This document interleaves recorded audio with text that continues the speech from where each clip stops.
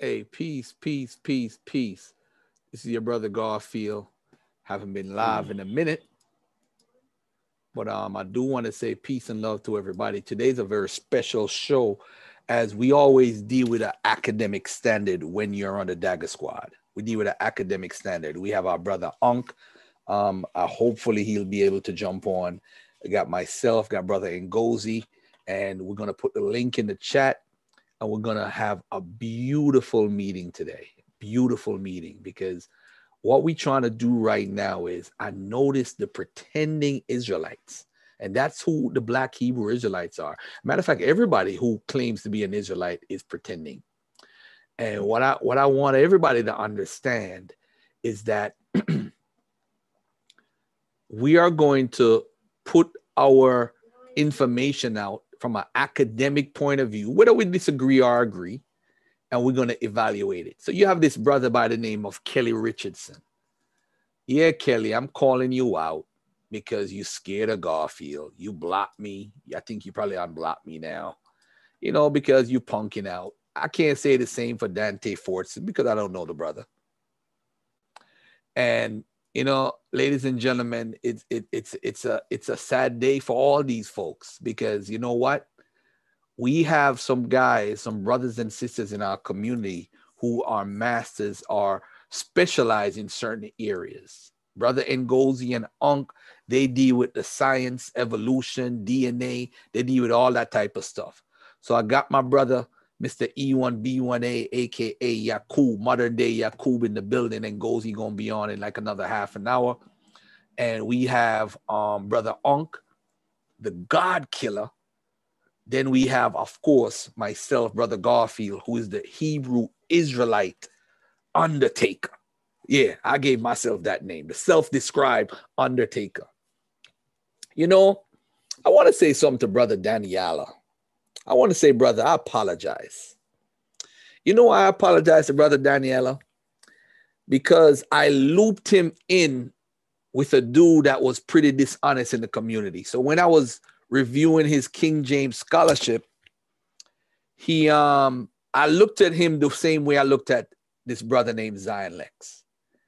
And brother Zion Lex is extremely disingenuous. Extremely disingenuous. And I'm gonna show y'all how disingenuous this brother is. And we're gonna play a video. As a matter of fact, I'm not even gonna play the video from his channel. I'm not even giving him a view. It's a shame we have to pretend and lie to be something that we are not. I'm going to repeat that. We have to lie. We have to pretend. We have to do all these things to try and say, hey, this is us, ladies and gentlemen. This is us. Brother Zan Lex had a discussion with my Hebrew teacher, Mitzael. And one of the problems he had was that he found someone who knew Hebrew better than he did. Never had that before in his life. So what he did was he said, where do you live, brother? Oh, Texas? I'm going to set up a debate. That was his way to be out. Like, oh man, I ain't messing with this dude. I ain't messing with this dude, man.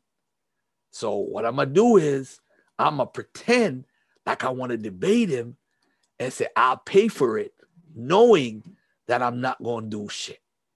So let me get out of this situation and jump off and say, y'all gang it up on me. Zion Lex ain't reach out to nobody. He don't want to debate Mitz. It's a lie. He found somebody that whooped his ass when it come to Hebrew. All right? All right. But let me say this, though. Dishonest scholarship, I did put Daniela because he's a Hebrew claimant. I looped him in. Come on in, my son. Let me see how much of a genius you are. All right. Make sure you color the 9 hats. You got to color the whole thing. Okay? And then you got to create your own. Pick a number here, right? Read the bottom and write 9, and then do this. Make up your own objects. Draw 9 circles. Okay? Here you go. And then we get back to you. Okay? I want hot chips. Okay, no problem. And that's not how you ask. May I Okay. have hot chips, please? No problem, my son. And say hello to the people because you're interrupting the show. Say hello, people. Hello, people. What's your name? I'm married. Okay. Talk to you later. All right. All right. I'm going to get it for you. Finish that, and then we get to the chips. Okay? All right. I'm coming. I'm live. All right. Hold on. Give me a second. All right. So now, if you look at the screen, a Christian brother created a Dagger Squad logo. It's a nice little logo.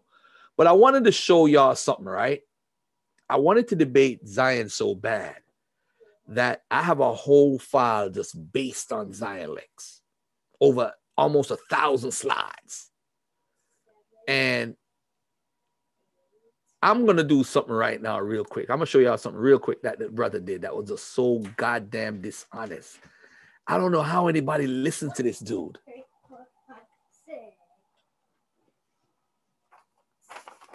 No, I want you to color them. Use the green crayon. Here you go. I want you to color the hats. Okay? All the hats, and then come back to me. Then we get the chips. I want y'all to look at this real quickly, right? I'm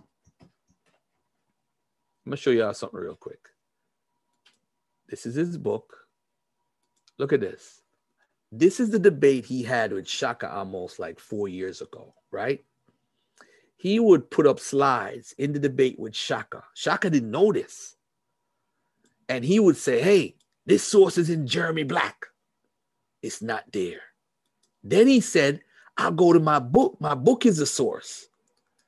Then he posted this right here. It's not in Jeremy Black's book again. Then he posted this and said, oh, this is in the first civilization of the legacy of Sumer. It's not in that book. Then he did it again, posted more stuff. It's in Karen Radner's book, right? But what I'm trying to tell everybody is this. Give me this. Come here. All right, then do this one right here. Put a number and then draw a circle for each number that you put. All right.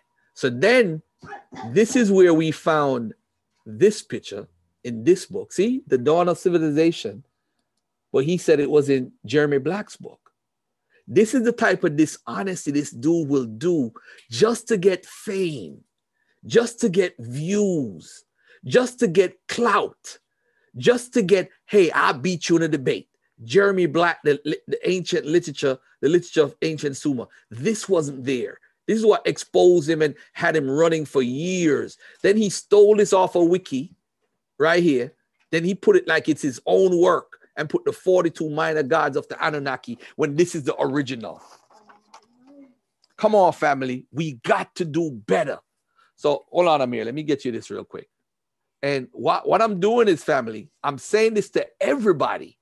Don't trust this dude for nothing. So now he puts up a video. Hold on, Poppy. Let me put this video up real quick. He puts up a video with Remy Yona, a dude who, if y'all know Rawbon from the NBK, he put up a video and said, hey, that's such and such, such and such, right? And I'm trying to tell y'all, is this, okay, hold on. Stand up over there. I'm coming. Let me put this video on real quick. All right, so what I'm going to do in the meantime, let me take care of my son real quickly. I'm going to show how dishonest these Hebrews are in honor, how they lie about sources, how they make up stuff, and how what they put out you should never listen to. These people are liars for a religion, liars for a belief, liars just to try to say, hey, I'm a Jew, I'm a Hebrew. You don't have to lie. What are you lying for? If that's who you are, show and prove. We don't need to do nothing. It is what it is.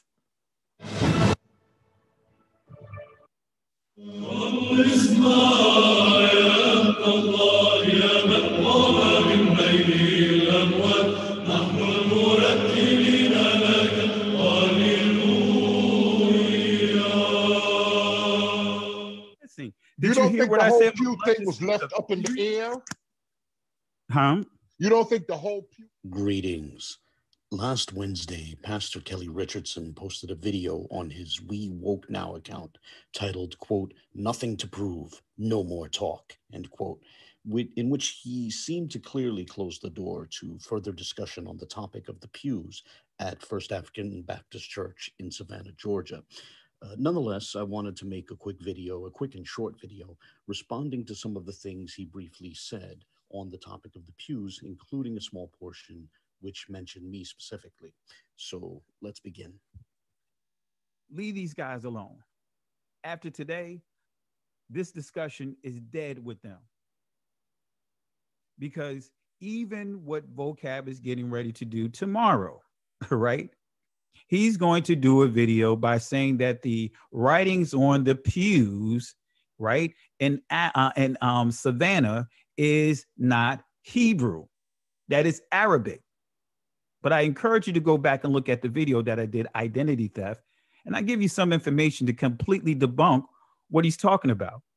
First, a quick note is in order here. Vocab does not claim that the markings on the pews are Arabic.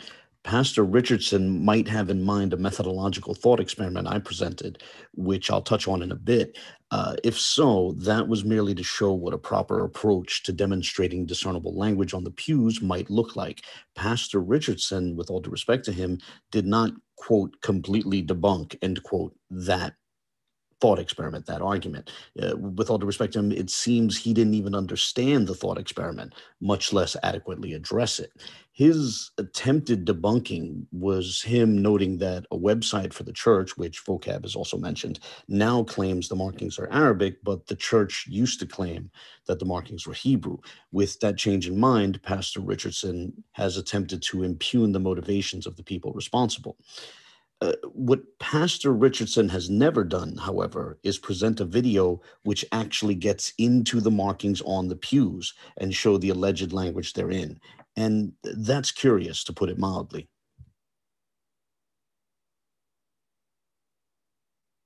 I'm sorry, family. That's the wrong video. So what I'm going to do is, I'm sorry. Give me a second here. I'm going to play a video, right? And the video, there's a scholar that they use, right?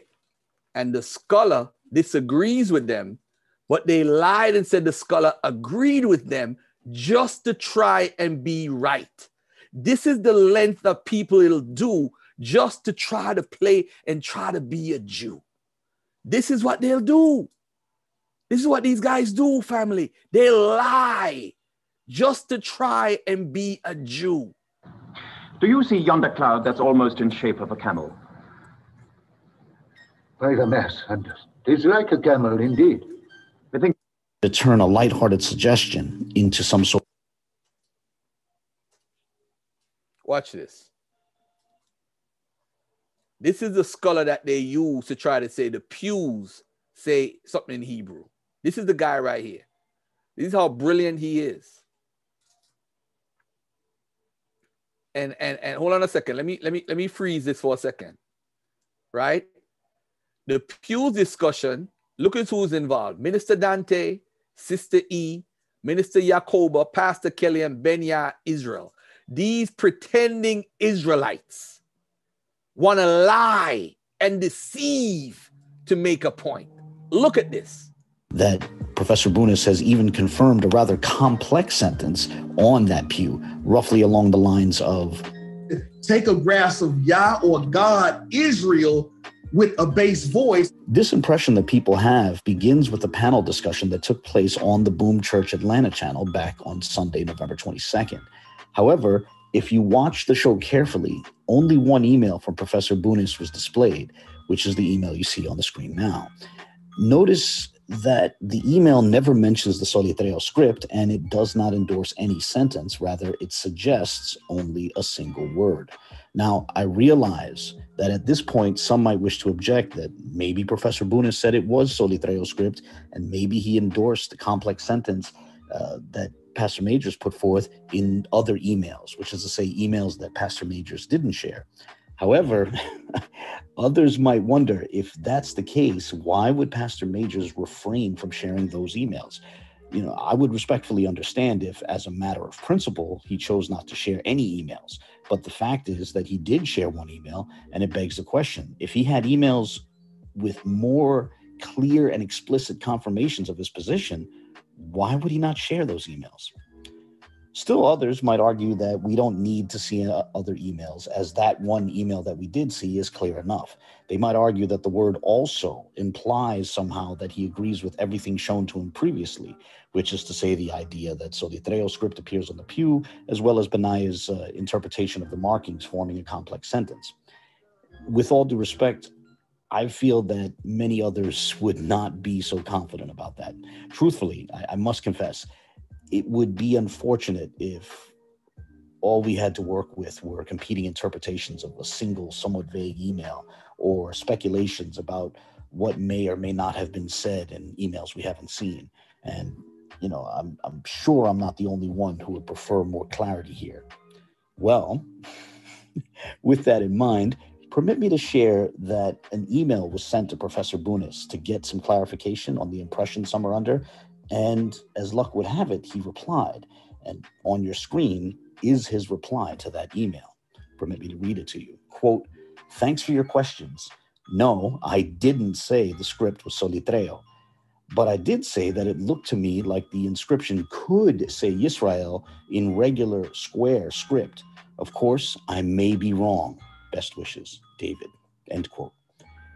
The first thing that needs to be noted is that he did not take the position that Solitreo's script appears on the pews. Second, it seems clear that he did not suggest any content beyond what we saw in the one email which was shared during the panel discussion back on November 22nd, which is to say he did not endorse a complex sentence, rather he only suggested a single word. Third, regarding that single word, it's worthwhile to ask this question. Why would Dr. Bunis add the caveat that he may be wrong, even in the suggestion of that one word? The reason why is because he's not offering a definitive conclusion from his, scholarly expertise. Rather, he's offering what might be one possible interpretation of a set of vague markings, which can be interpreted in a variety of ways.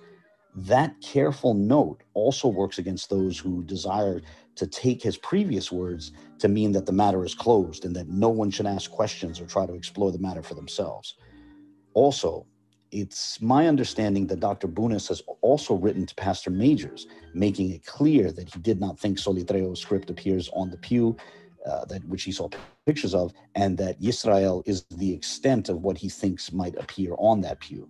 It's my sincere hope that Pastor Majors might share more from his correspondences with Dr. Bunis, though, of course, I concede that he's under no obligation to do so, and I will respect his decision if he decides not to share more. Nonetheless, I hope he shares more, including any emails he might have received since that show on the 22nd. Whatever the case, let's return to the question of what Dr. Bunis was looking at. This is tacitly the angle from which Benaya's two public posts examine the relevant pew. Now, as a disclaimer, I'm not saying that either Benaya's private examinations or his future posts on the subject have to be limited to this vantage point. Rather, I'm simply saying that what he shared publicly and what Pastor Majors embraced during that Boom Church panel discussion back on the 22nd viewed the pew from this angle and proposed a string of characters moving from left to right, not right to left, but left to right, reading Chof Het Het, Wa Yod Yod, Bet Bet Het. Now, where might one find Israel in that? It seems obvious to me that Professor Bunis did not see anything when looking at the pew from this angle. Rather, he viewed it from another angle, which is 180 degrees different, looking at it like this. And as I had speculated in my previous video, Professor Bunis was basing his suggestion on similarities to characters in the Ashuri script, not the Solitreo script, but the Ashuri script, which is also known as the square script or the block script, what is now the standard Hebrew script. And there are two portions that look like an Ashuri Sin and an Ashuri Lamed. So how do you get Israel from that? Well, it looks like there might be one character before the Sin, or what's proposed to be the Sin, and two characters before the Lamed.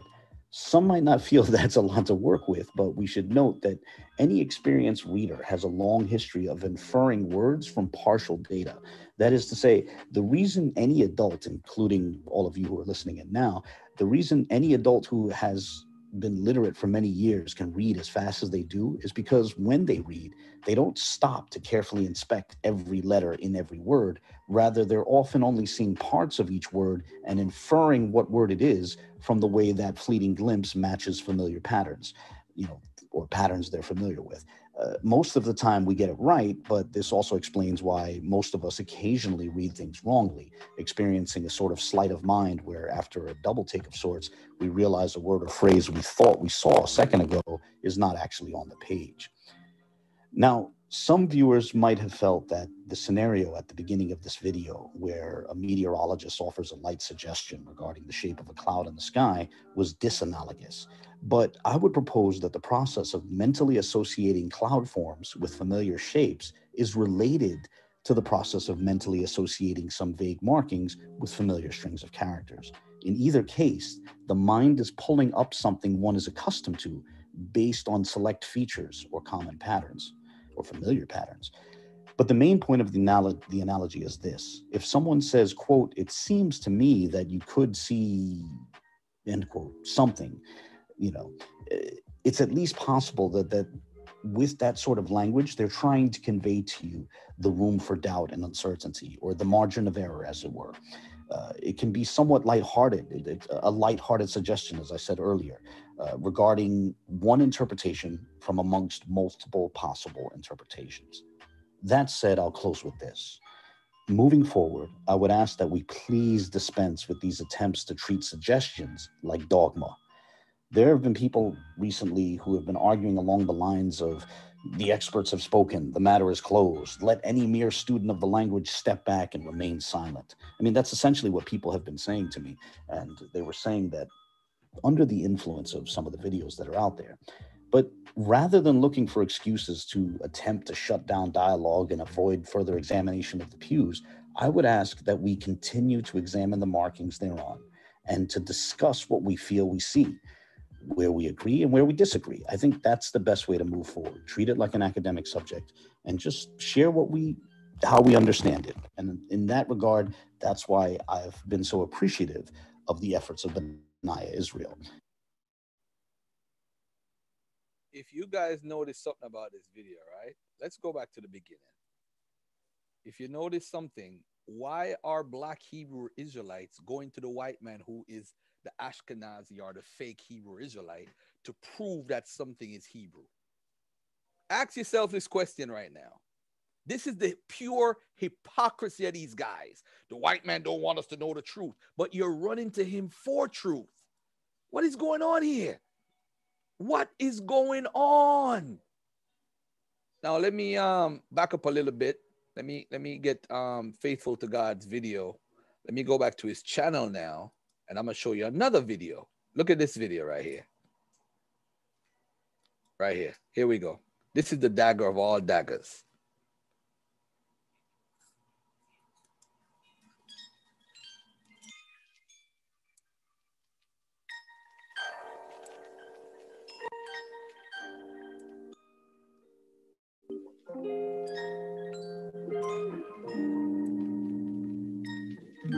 Greetings. I wanted to make one more quick video to clarify a few things. First, I want to show how much emphasis Pastor Majors put on Professor Bunus's purported confirmation during that Boom Church panel discussion back on November 22nd.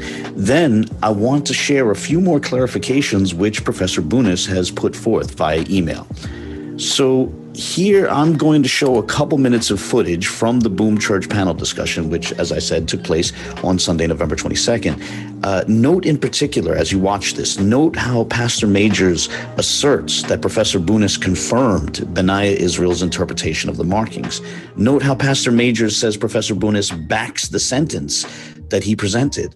Note how he insinuates that it is this scholar who enables him to say what is on the pew. And note the way he treats this as practically a mic drop of a moment. Here you go.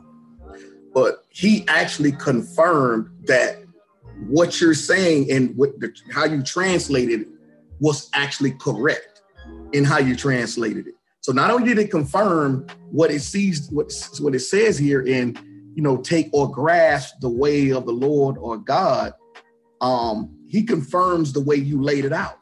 And so we go to the next slide here. And so this is another aspect of it, because we had it tilted from, in landscape, but now this is vertical, the actual picture of it. So it kind of gives you more of a understanding of it. But so after all of that in the package sent to him, not only did you bring out, but he also it showed there was some other aspects within the pews that we didn't know. And it says here, thanks for the new look. Thanks for the new look at the characters. Looking at it, that says, it seems to me that you could also see Yisrael in the characters or in the pews. So not only does it say take a grasp of God, but it says take a grasp of Yah or God, Israel, with a bass voice, as you put it, or with a loud voice, meaning praise him loudly. That's what this means. So Abu asked, can we find a coherent sentence? Well, yeah, we just did. And not only that, we got a scholar to back it. And so at this point, I think all of y'all owe Pastor Kelly an apology. Not only do I think all of y'all owe Pastor Kelly an apology publicly, the same way you did those videos refuting the pews and it being Arabic, and the same way you was clowning him because he couldn't read Hebrew, and the same way you trying to say that clowning about a jet match and all this other stuff. Y'all need to issue a public apology, and you need to delete all of your videos because those videos are false. Now we got a real video from a real information from a real scholar to be able to say what's on the pews. With that, I don't have nothing else to say, y'all. Okay, so with those clips in mind, let's now look at some emails from Professor Bunis himself. I'm going to show 3 emails, one of which someone shared with me, and the other 2 which were sent directly to me. The first email is actually one which Professor Bunis sent to Pastor Majors, and he sent it to him a week ago.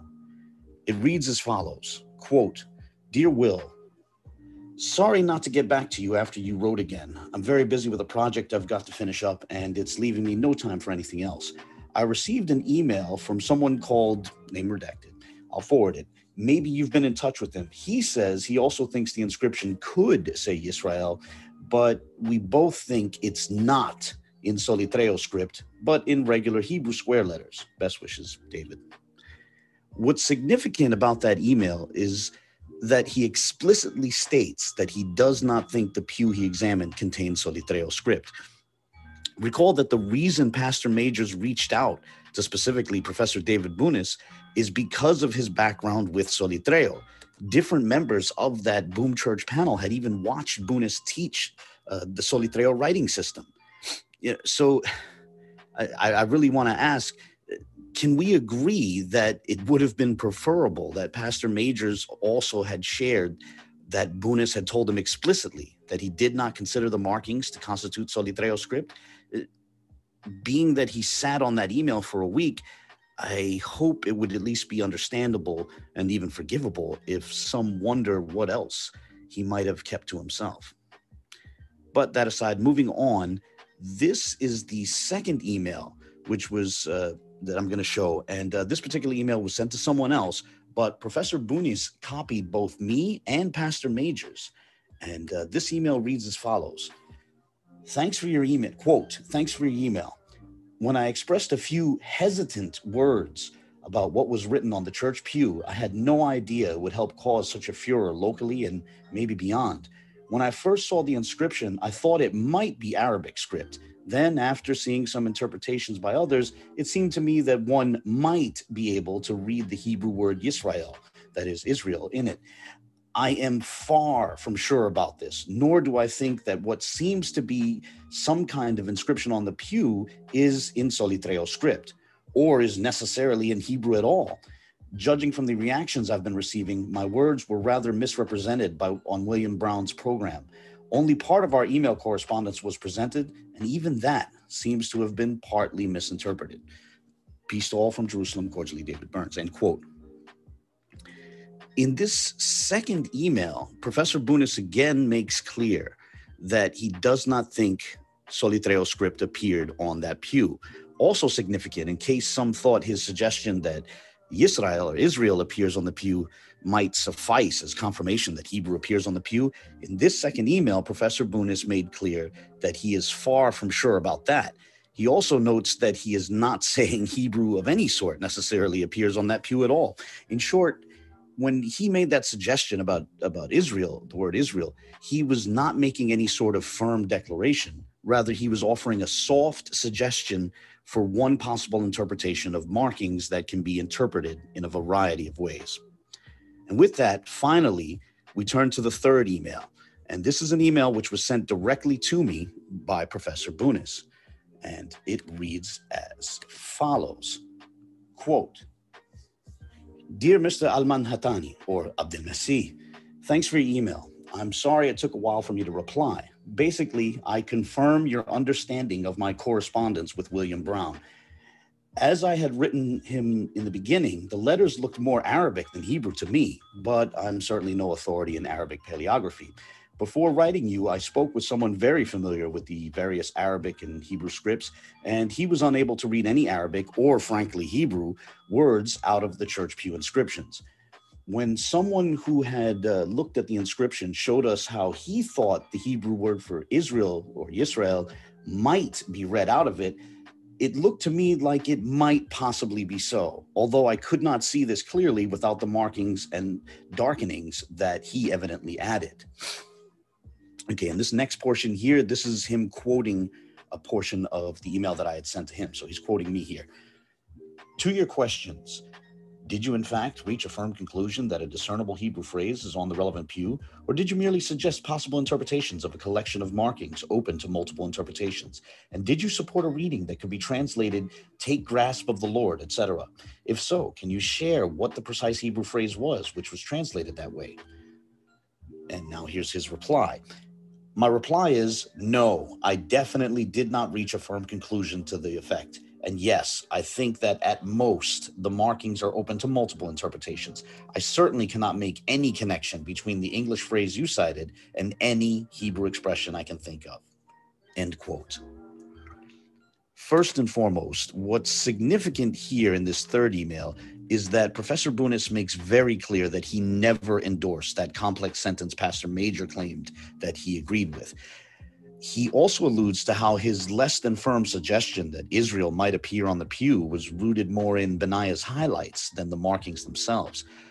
And I can certainly understand that, as, for example, what might look like an Ashuri Lamed from Benaiah's highlights will not look like such without those highlights. Now, I'm not attributing some sort of deception to Benaiah. I'm just saying the way he highlighted the pew, it's easy to see how someone else might see something that isn't actually there.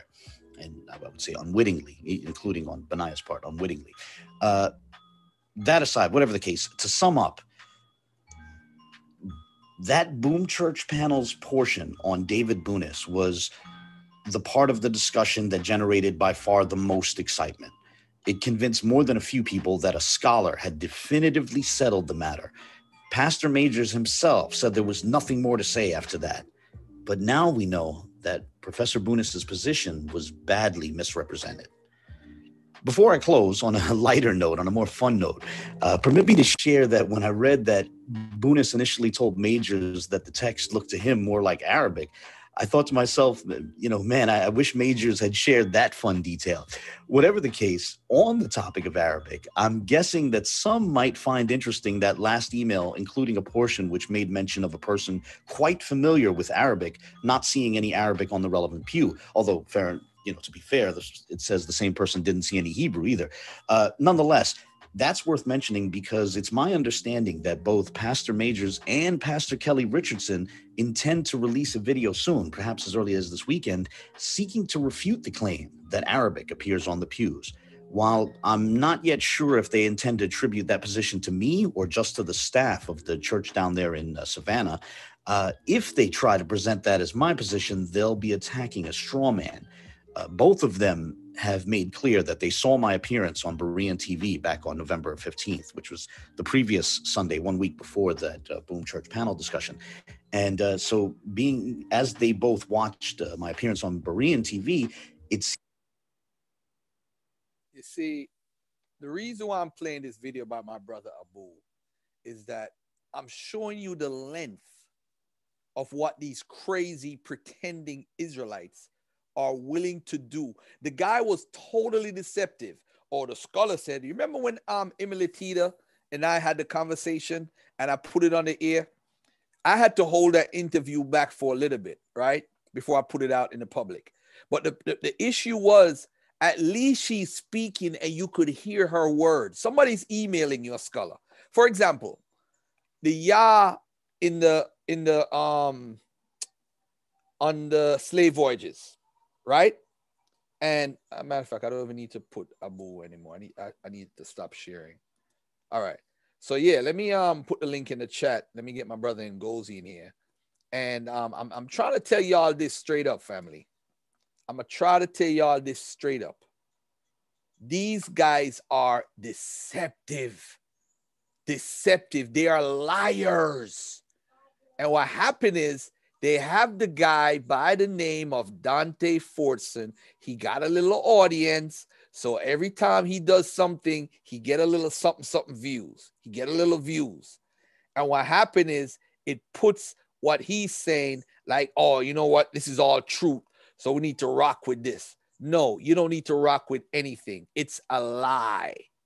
It's a lie, family. Have the guy by the name of, it's a lie. All right? That's all I'm going to tell y'all. It's a lie. Them dudes lie. That's all they do is lie. So let me get my brother Ngozi in here. And whoever on the other side want to come in and refute what we're saying regarding the pews, we could have that dialogue anytime. Anytime. And that's why I showed Zion Lex at the beginning, because he's interviewing Remy Yona, who blocked Rob on and me one time. Well, I'm not blocked anymore from his page, but blocked us and deleted a whole post because this dude has 0.02% of Levantine DNA, ladies and gentlemen. He got 99.8% West and Central African markers, but he wants to claim not the 99.8, he wants to claim the 0.02%. This is ridiculous. Ridiculous. And this is why you are not successful as a people, because we are pretending to be who we are not. We're pretending to be Muslims. We're pretending to be Israelites. We're pretending to be Christians. We're pretending to be all of that. Those things are not culturally a part of us. No disrespect intended. It's just the truth. If you want to believe in all of that, but stop trying to proselytize and bring people into your madness, because once you do, Garfield's going to hunt you. Remember when Cableton said, me I'll go hunt you, hunt you, hunt you, hunt you. Family, we going to hunt all these pretending Israelites. Zion Lex, Dante Fortson, Kelly Richardson, the Hebrew to Negroes dude. All of them are pretending and trying to make money off claiming to be Israelites. Because you got to ask yourself, what is the end game here? What is the end game? Let's think about it. What is the end game of claiming to be an Israelite? Remember, most of them are butthurt from the church. The pastor slept with their wife, so they mad. So they left the church. And they mad with the church. So now they join a movement that says, oh, we are the chosen. It's really about us. Where was the Bible written? You know how Garfield could tell you the Bible is not about you? There was no Bible in the BC era. No believer had an entire Bible walking around saying this is the Bible. Nobody. Who did? Who had the Bible? Who had the Bible? Family, there's 5 to 7 to 10 different groups who followed some sort of Yahwism, which eventually became Judaism. Who? Tell me who? Who is on the right path? Come on. Who is on the right path? or we doing for the people. Well, we do for the people too. So what happened? Do you have to be a Hebrew to do for the people? Do you have to be a Christian to do for the people? I already told y'all Christians have their own political party unwittingly and don't even know about it. The black church is a political party. That's all it's become. Because the Democrats use them every single election. They're a political voting bloc, the black church. Who are we voting for? Biden. Who are we voting for? Trump. Who are we voting for? The Christian church is a black political party. And that's what they are. They are the #1 networking group in the black community. That's it. The black church has the ability to do more because more black people are a part of it. So you're going to see more benefits. They're going to feed the homeless more. They're going to help people who need help with their mortgages and rent more. They're going to help more. Hold on, let me take this call real quick, family. Hold on 1 second.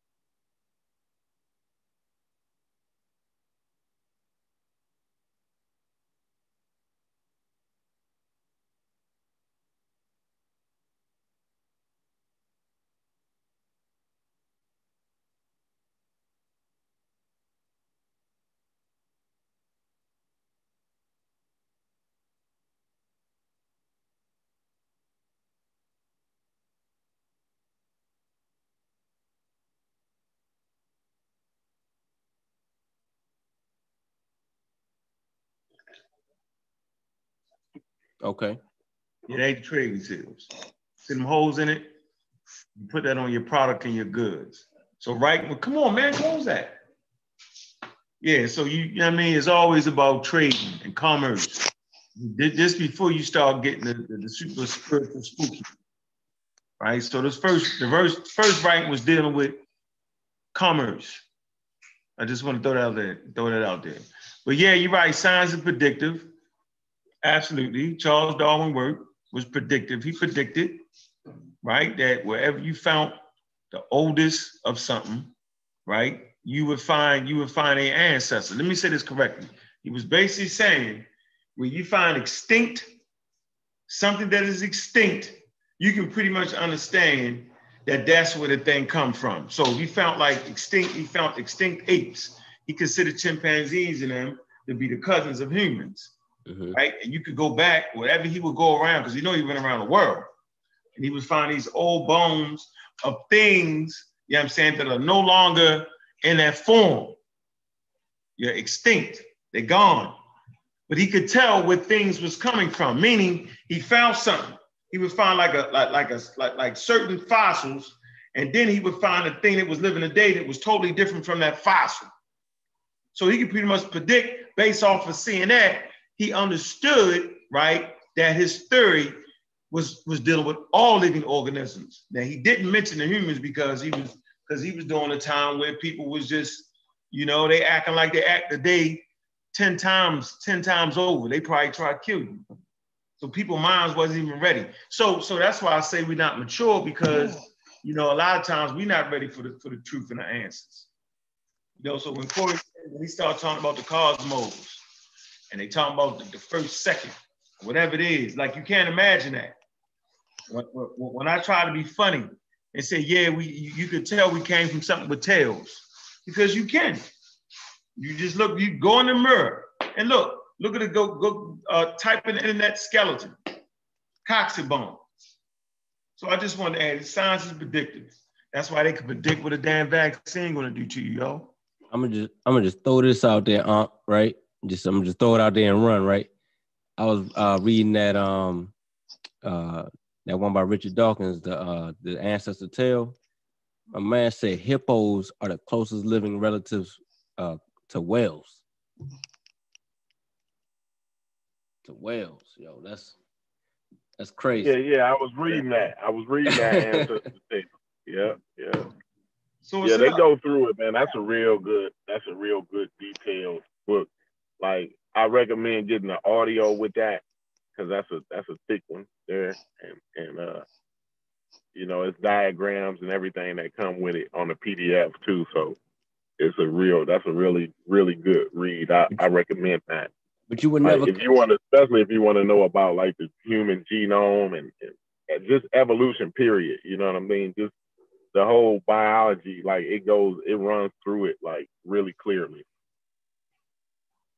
but you would never think that, right? Like hippos and whales. Right. Yeah. It's crazy. It's crazy.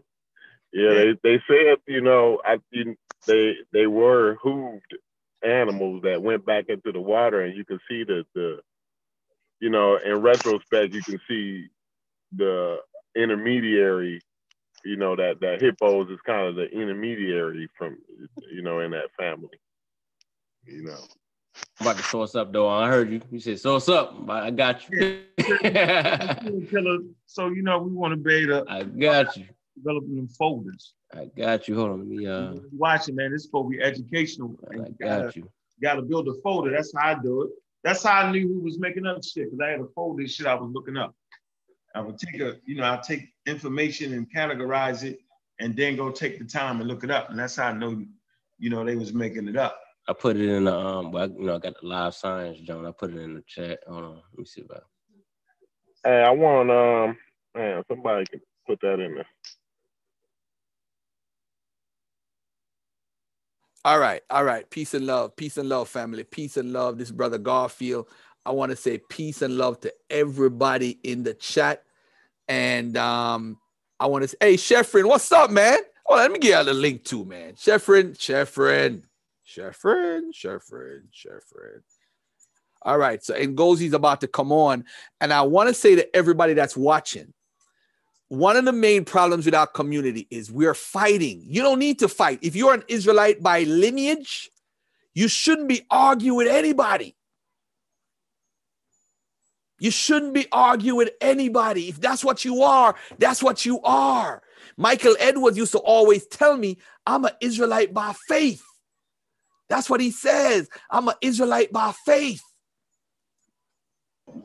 That's what he's saying. And I can't argue with him. If that's your faith, you keep it to yourself. But you're going around proselytizing, Garfield going to hunt your ass down. You know what I'm saying? So I'm saying to everybody out there, pay attention and listen to what we're saying today. All right? Listen to what my brother Unc is saying. Listen to what my brother Sean is saying. Listen to what brother Garfield is saying. Listen to what Ngozi is saying. And we're going to try and do our best to make this presentation good for our people. Hey, peace and love, bro. I got you in the title today. I want you to come on. Don't laugh. I'm gonna put you on speaker right now. I'm gonna put you on speaker so everybody could hear your ass laughing. Come on the show, man. It's me, you, and Ngozi, man. Come on, man. Come on, man. Send a link to my phone, yo. All right. Damn, how am I gonna send it? Anyway, I'm gonna send it to Facebook. All right. Hey, Sean, do me a favor, cause you into electronics. Just copy the link and send it to Ong for me, please. All right. Yeah, what's on your mind, my brother? What's on your mind? I can do it for you, Garfield. I got you. All right. You got Sabio, you got it. You got Ong's phone number? I'm texting it to Ong. Yeah, don't worry about it, Sabio. Yeah, go ahead, my brother. Not much, man. I just find it ironic that our people have a problem with correction. You know what I mean? They want to put this stuff out in the air, and then they want to say that we're unable to actually critique the work. And I find that is that's a huge issue. You know, like, it's okay for y'all to make mistakes. You know what I mean? But if you keep making the same mistake over and over, and you, like you said, proselytizing it and trying to, you know, be missionaries for your cause, then yeah, we're going to get defensive and fight back. Like, yo, that ain't how things go, bro. You know what I'm saying? You see, last night, I'm going to tell y'all this right now, man, because I'm actually going to meet up with Sarnetta Thursday. And Unc, since you're on the ear, I would love for me, you, and brother Ngozi, because we really need to nail this Lemba Ethiopian Jewish connection. They're hanging on to, it's like we cut the whole body up and that little toe is still wiggling. And the wiggling is they try to use DNA and Lemba and all that stuff. But we're going to get into that in a little bit. But me, you, and Ngozi, we probably got to go on Sarnetta soon and do a whole show on that and blast them, do a live stream and bring out all our information. We got to get our slides together and everything and do a show like that. Because what happened is DNA and is this guy, Hebrew to Negroes, this guy who that did the documentary is trying to say that we are E1B1A and the people in the Middle East is E1B1B. And that's what he's trying to do, confusing the masses, the people who are gravitating to this belief that they are Hebrew Israelites. It's crazy. And it's not sad because I don't else saying this or the same dude from Houston saying this, Garfield. All of them saying this bullshit. All of them. I don't know who did the documentary though. You know what I'm saying? Because you saying in the documentary, it's this dude by the name of oh man, I just got a link to for his YouTube. Hold on one second. I just got a notification. Is he the same dude that Jeremiah used? The dude from Houston? Nah, that's a different dude. That's a good dude, but he's just misguided. He needs to like have a conversation with us. You see, the thing with DNA that kills everything is that the molecular clock. Yeah. It kills them every time, brother Corey, brother Unk. It kills them every time, beloved, because guess what happened? They don't understand it, and they don't understand. This is what they don't understand too. That E1B1A have different type of E1B1A. It's not one. I mean, I'm using E1B1A, which is the outdated term for those who are just getting into the DNA. You know what we mean, E3A. But the point I'm trying to make is, if you're saying you connected because, hey, Ramesses III got that, no, it's not the same from the same root as far as what we have. We from Western Central Africa been here. We could trace it back literally up to 14,000 years. That's before a Hebrew or Israelite was ever born or even thought of. And we could do that through science. Yeah, man. Go ahead, add on, man. I don't want to hog the mic. Add on. No, you ain't hogging the mic. Go ahead. I'm listening to you. Yeah. So what I want to emphasize to everybody, if you claim to be an Israelite by faith, I'm not talking to you. That's your faith. I'm not rocking with you. If you want to claim that you are connected to Shem and you're a descendant lineage from Shem, you have a problem. His name is Garfield. Because what we're going to realize is Shem, Ham, and Japheth are eponymous ancestors. If they're eponymous ancestors, that means they were created through what's called a literary trope, T-R-O-P-E, for those who don't know what a trope is. And what that literary trope does, it allows you to create a narrative of where you're from. And what happened is, and Unk been talking about this for 15 years. These people live in a land and they're just all over the place, and a bunch of them, that's like me, you, and Sean, Masi, Amira Squad, the Pseudo Killers, Dagger Squad. We decided to separate ourselves from the entire Black community because of pseudoisms. We decided to separate ourselves. We will no longer support the information of Bobby Hemmett, and I'm nothing against Bobby Hemmett, that's my dude. Nothing against Phil Valentine, nothing against the people who push this type of information that we would consider pseudo-isms. We're not disrespecting the elders or anything like that. We are separating ourselves from them, meaning that we are not endorsing 99.9% of the information from these people. And I'm speaking for Unk, I'm speaking for my brother Sean, I'm speaking for Corey, and if they disagree, they could always jump in and say, nah, man, I'm rocking with the spookism from Phil Valentine. If they want to interrupt me, fine. I'll take a cutoff right now, because I'm the cutoff artist. I'll take a cutoff right now. So Corey, if I'm wrong, yeah, you laughing, come on up in here and say, yeah, well, Phil Valentine did say, yeah, he said we're living on a flat plane, the ultimate plane or whatever. He said, if you rock with that, you have a problem with the information from the Dagger Squad, Pseudo Killers, Amira Squad, and Masiwari. That's it. We're separating ourselves. And that's all the Israelites did. Yeah, go ahead. To me, an elder is somebody who is wise and can determine right from wrong. All right? I'm going to say that and hold on for 1 second.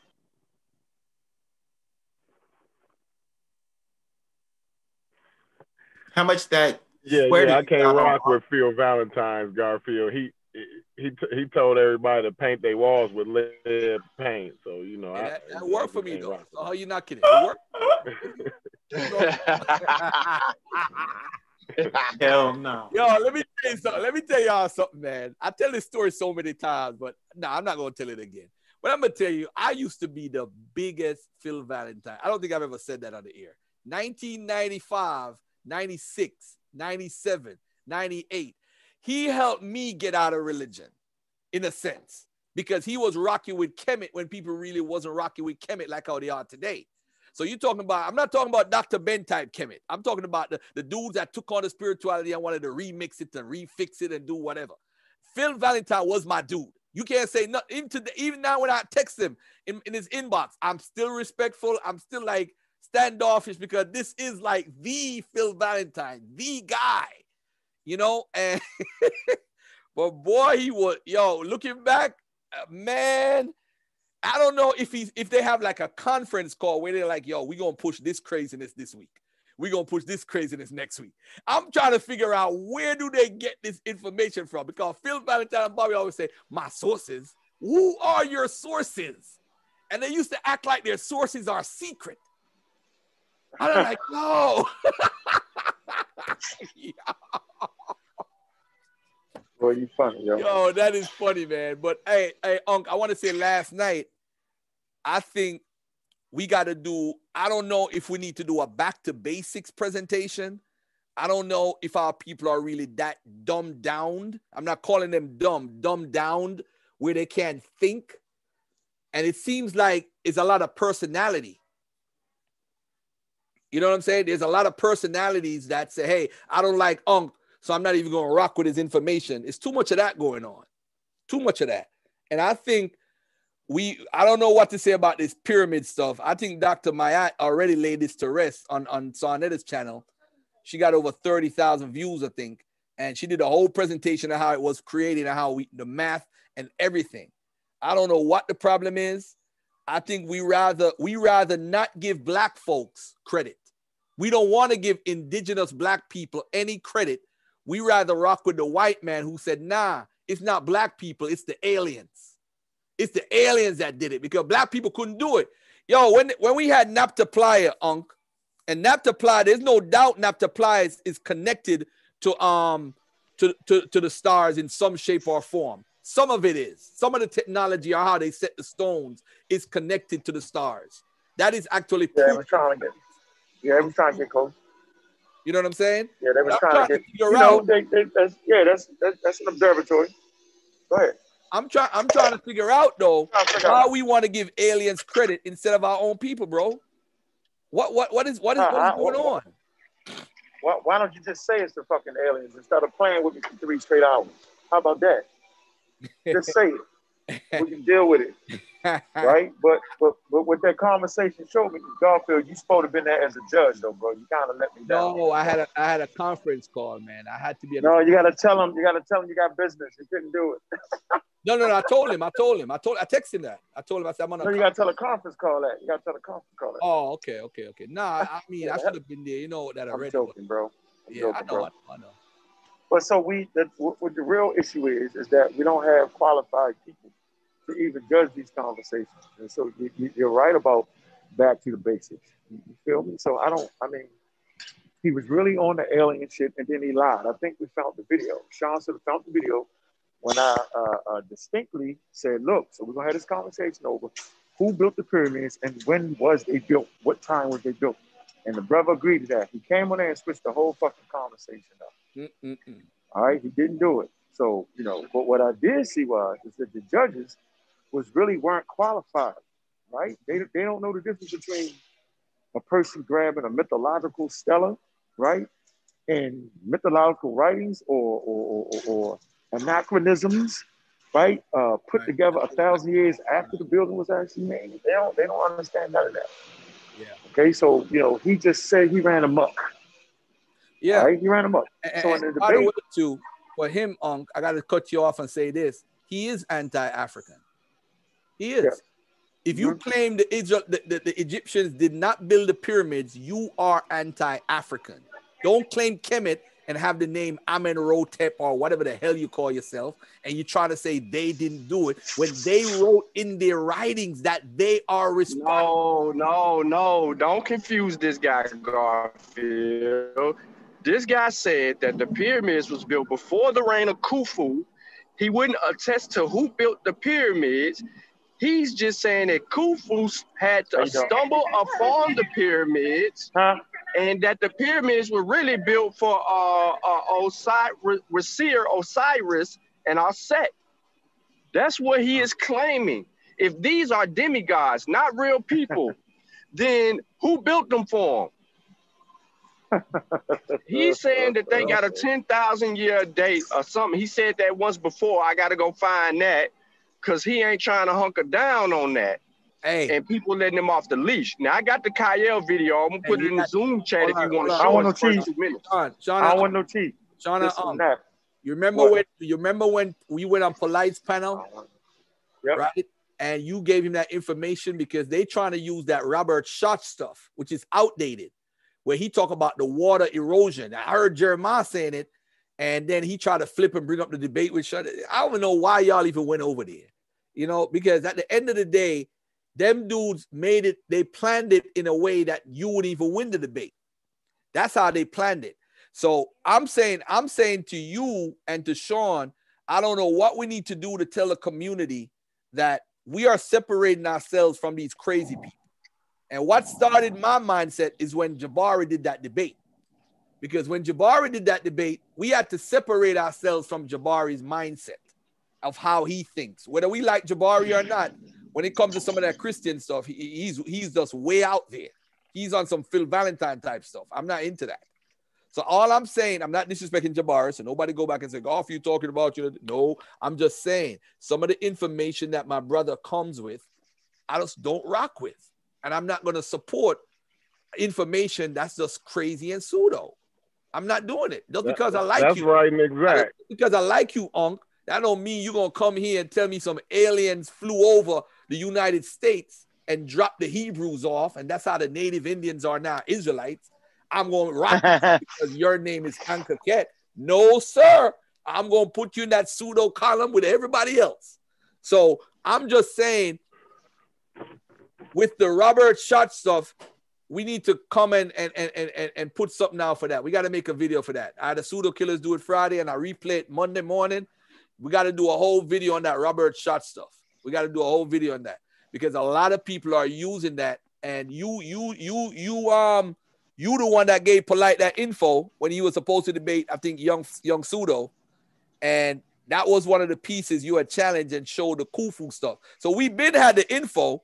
I don't know why dude acted like you needed Sean to you know, like, yeah, I need Sean for this or whatever, you know? Oh, man. Everybody know how we do, all right? I didn't even rely on Sean like that because it's been a fucking overkill. So you know how we do. We have people spot to catch these niggas lying and cheating. And so the reality is Sean sent me a daggone a source that he took the fun out the damn game. Is what Sean ended up doing on that particular Stella. I forget the name of the Stella, where the guy lied and made it up, made ISIS a human being and all this foolery. And I showed him how that was pseudoscientific. I even presented a book that showed that it was pseudoscientific. And everybody that promotes the pyramids are older than 10,000 years, right? They use that. They used it. They messed the whole thing up. And so, I mean, that is what it is. So, you know, let me give a quick, you're chipping out, Unc. Let me give a quick shout out to my dude from Cameroon in the building.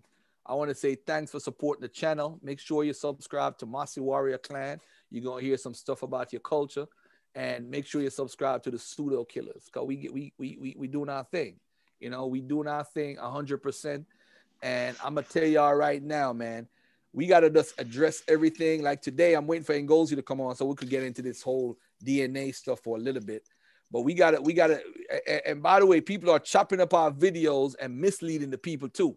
So we got to fight against that too. I don't want to strike nobody's video, but dudes be on the panel with us and then making videos after we get off and act like they bodying us.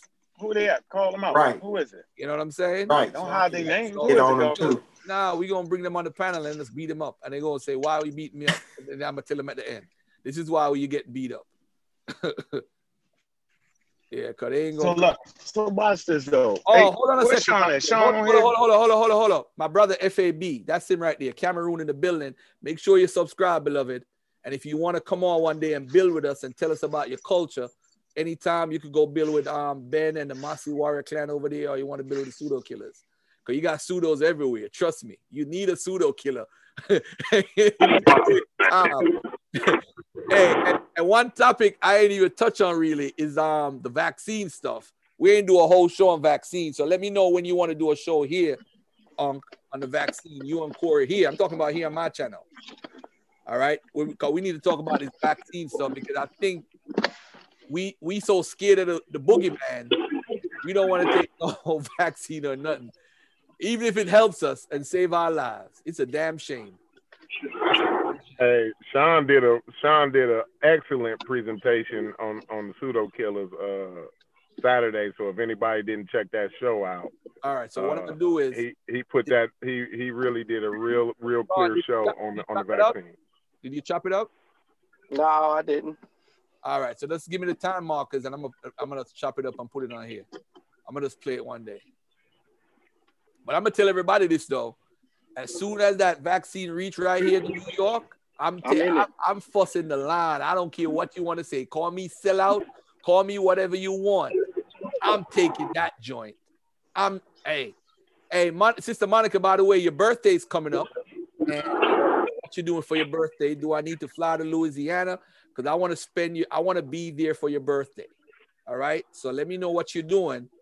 I'll fly down. Everybody, I think her birthday is December 28th. I might be wrong. Don't kill me. I think her birthday, she's going to be 32. All right. Don't mean to put your age out there like that. But that's my sister right there, Sister Monica Lamb, the hardest working person. She worked harder than James Brown family. I'm telling you that. And I ain't even lying. All right. Yeah, hey, go for hold for a minute. Hold. How did I know he was gonna say that? But go ahead. Hey, Sean, where's Sean at? Hey, Sean. Sean here, right? Yeah, Sean here. Sean, what's the timestamp on that video when the lion Nuwaubian, because he is a Nuwaubian, act like he didn't say the pyramids was over 10,000 years old, and that was part of the damn debate. The debate strictly should have been who built the pyramids and what was the time span and what time. He came on there and flip-flopped the whole damn thing and act like that ain't what he said. And then he said, well, if you can find me saying that, then I lost. But I say, nigga, of course you said it. I need to see that video. We need to play that. I need that. What the hell is Sean you need him? Yeah, we got to chuck it up, man. We got to chop it up. Hey, Mo, you say you're going to be 44? Oh, man, don't tell Red Pill. Because you know they got something for the 44. They're going to break that down. Oh, shit. Not 44, baby. Magical numbers. Oh, man. But, we got 240 people watching. What was you going to say? 240 people. Make sure you subscribe to the channel, first of all, that you're watching. And secondly, if you want to be on the panel and do a presentation one day, hit me up in my inbox or email me at daggersquad1@gmail.com. Wednesday, tomorrow, Mo, if you have time, if I could get 10 minutes to come on your show tomorrow, I got to talk about the new credit system and how they screwing our white supremacy, screwing black people over. Because they're moving towards a system that's basing your credit cards, or you are getting approved for credit off of how much money you have in your bank account. And the last time I checked, black folks in general ain't got no money in their bank account. Business, not personal. And it's crazy. Not every black person. Not every black person now, but most I know. All right. Hey, Fontaine, what's up, bro? Peace and love to you. All right. Birmingham Atheist, peace and love to you, brother. Mark Johnson, peace and love. Black Clown in the building. All right. So now, family, I wanna talk about the pyramids before Ngozi come on. the pyramid stuff. What's going on with the pyramids, man? Are they saying that the pyramids were built before 10,000 years ago and couldn't be built during Khufu's time? What are they trying to say? Yeah, so the dude says in the video that I put in the chat, right there on Kyle's page, is literally, if you click on it and go to the 2-minute mark, it's only 3 minutes that we need to listen to, like 3.5, 4 minutes. And he tells you right then and there what the debate topic is, him and on. They specifically discussed the debate topic right then and there. And then he don't do nothing that he said he gonna do after he, based on that video. It's crazy. Can you send it to Garfield? Can you send it to Garfield so we can get that out the way? I put it in the Zoom chat. Right. Garfield, let me find it. What's the marker so we can all be quiet and hear it? Because as he was trying to bait me, I was baiting him. Start at the 2-minute mark. Hold on a second. Let me put it over here.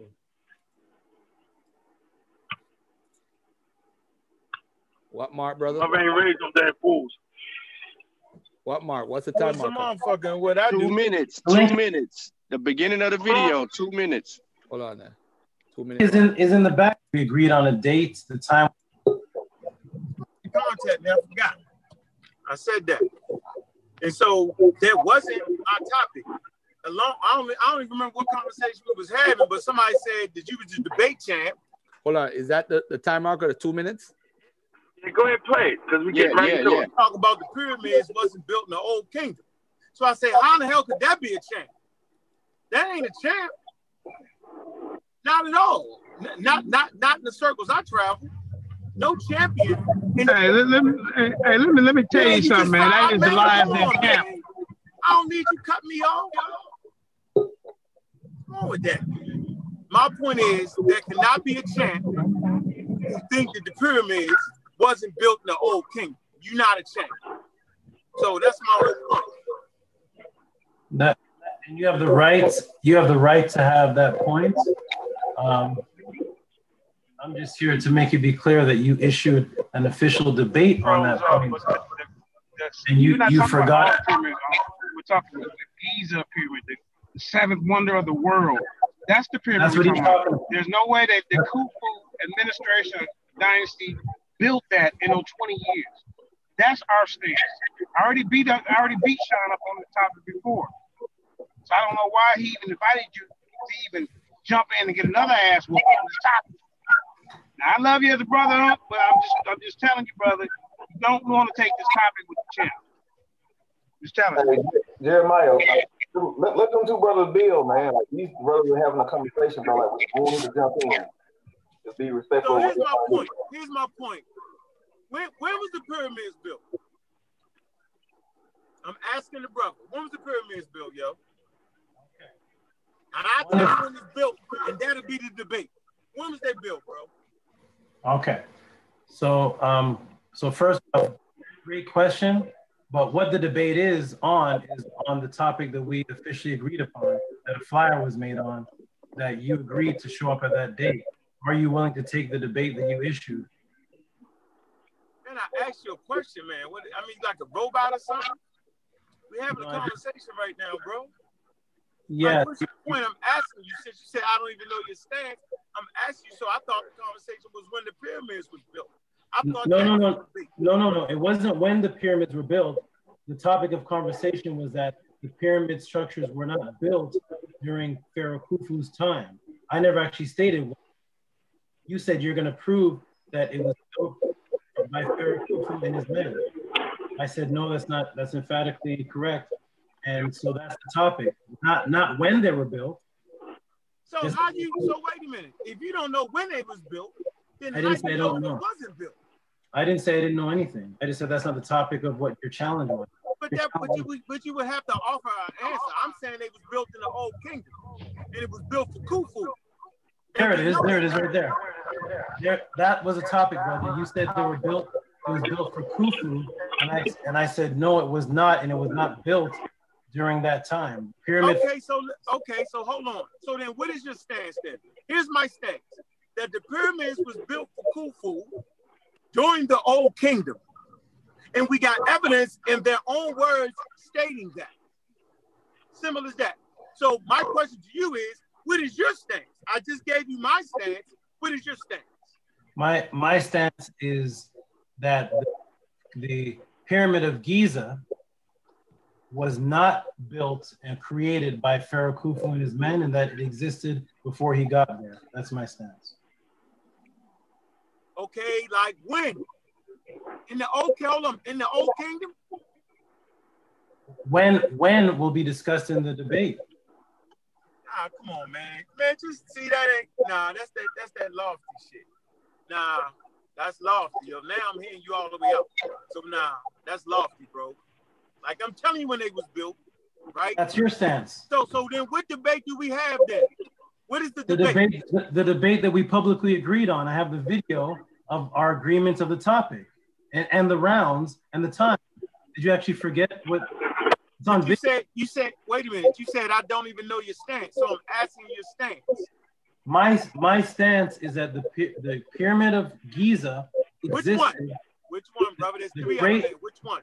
The Great Pyramid of Giza that you're assigning to Khufu existed before Pharaoh Khufu. That is my stance. Your stance is that Pharaoh Khufu and his men made that pyramid for him. We are to debate that stance. That's on video.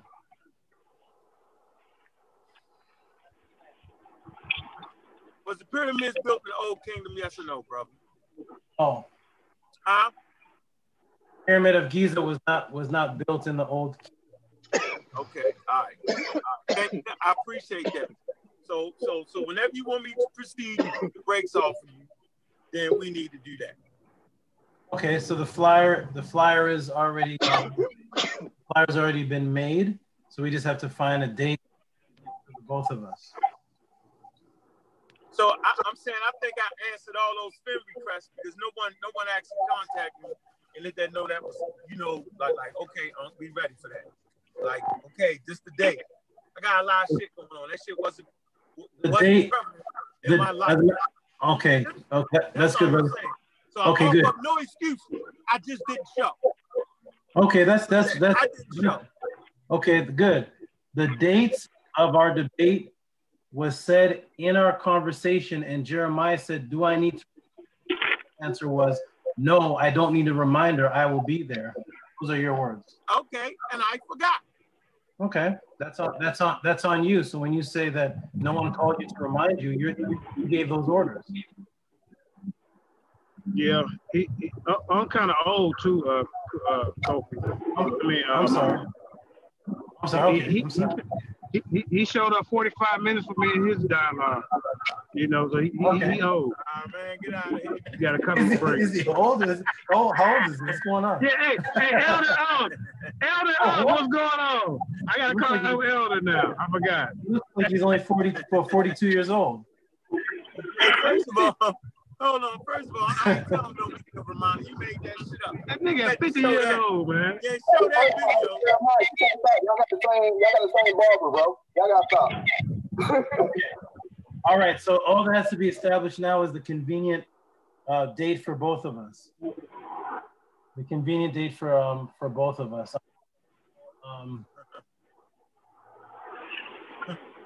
You say 9, so that's a pre-dynastic structure, yo. You crazy, yo. Yeah, you're done. You're done. I'm available. Hello? You're done. I'm available this Monday coming up. Hey man, don't be sleeping on the chat now. Come on now. Look like you're available right now. Do it right now. Ain't no time like the present. Huh? Okay. Did you want me to play some more, or was that enough? Nah. So our debate topic was that one, that the pyramids wasn't built in the Old Kingdom. I said it was, right? So during that debate, he never told us when the motherfuckers was built. He just kept saying they wasn't built by that. I told y'all, we made that crystal clear what the goddamn topic was. When they was born, who built them and when the hell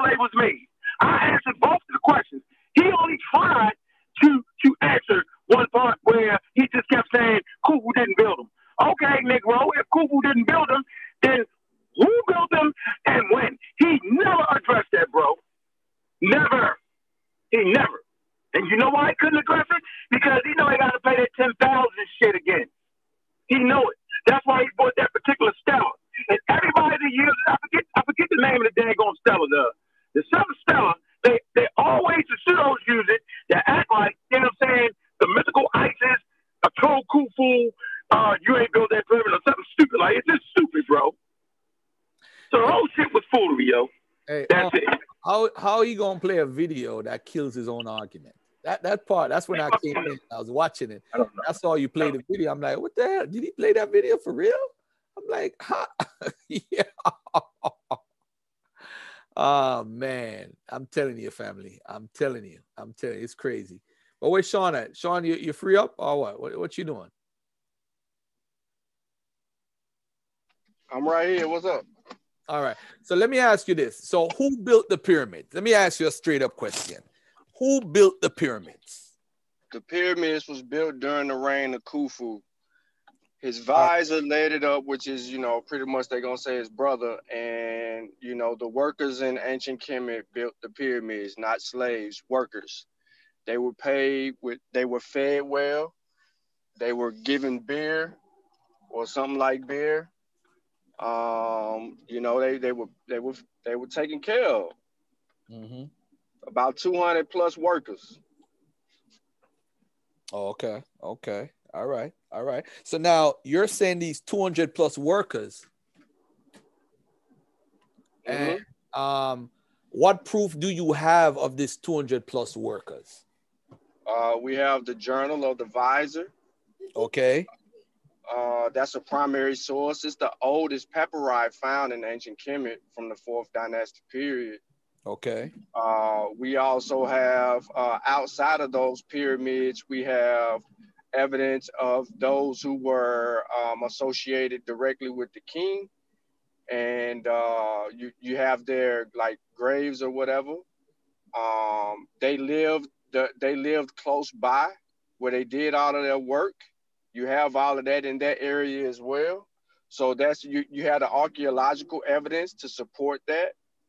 But Sean, I thought they said the Hebrews or the Israelites built the pyramids. How could the Israelites not get credit because they weren't in the area when it was built? It was around 2500, 2600 BCE, and there was no such thing as an Israelite or a Hebrew at that time period. Just for the record, I just want to give a side note.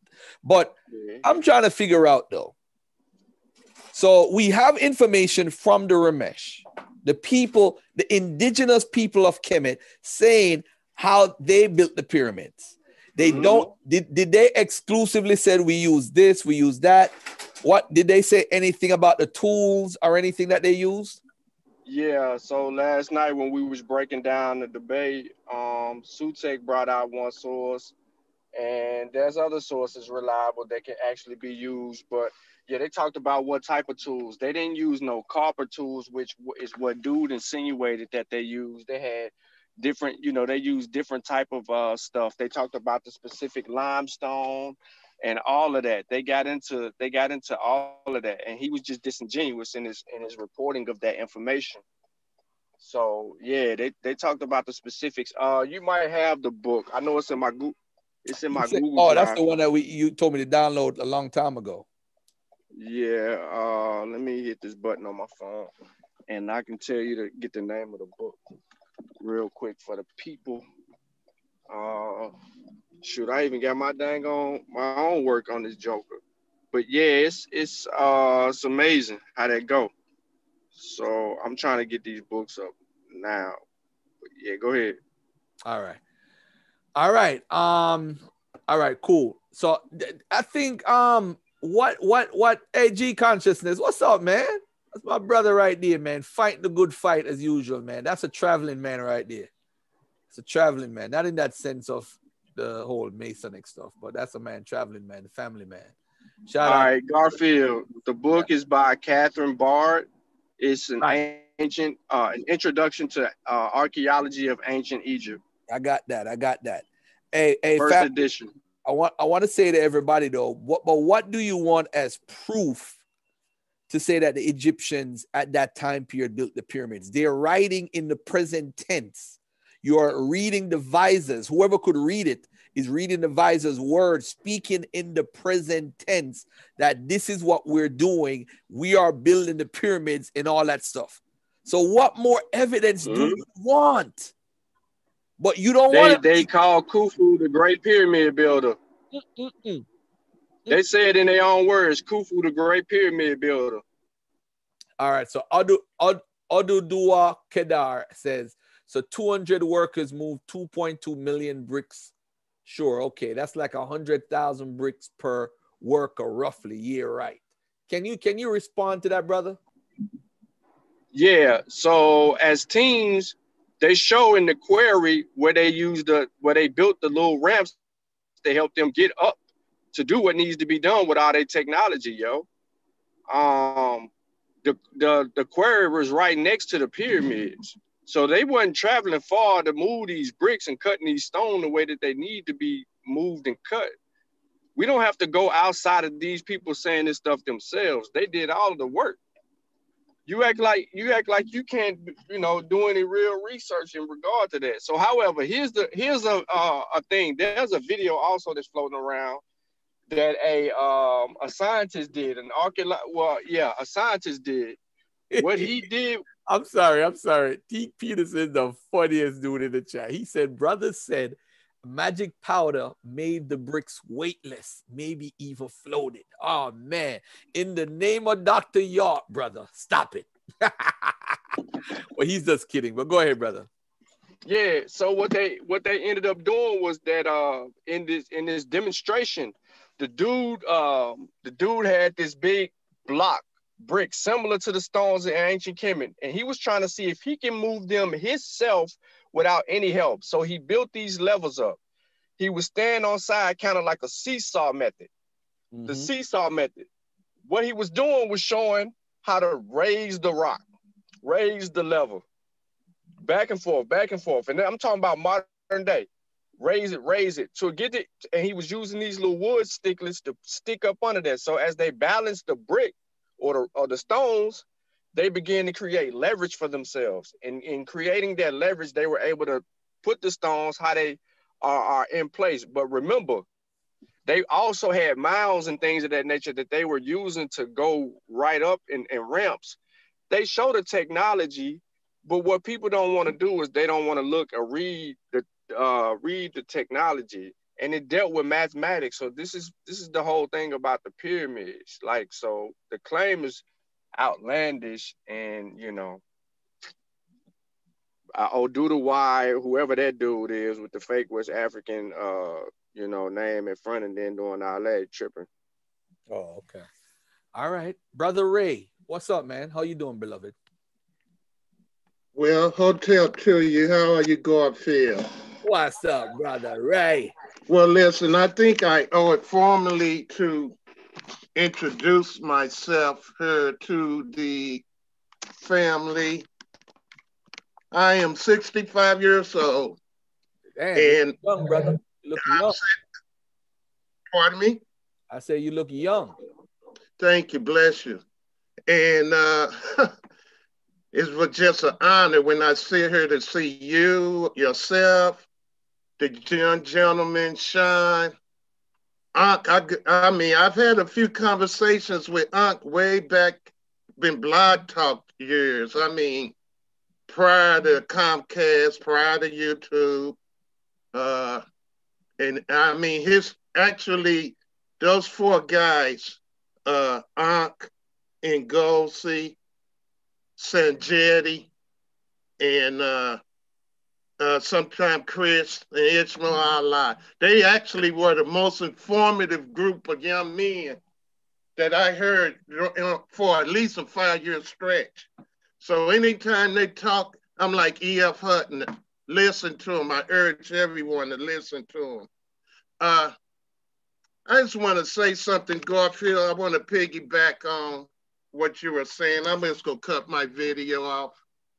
I just want to piggyback on the fact that you, Sean, I think a gentleman, a true story, the other fellow here, Corey, you guys have completely cleaned up the notion that any Hebrew came through the transatlantic slave trade and went to North America.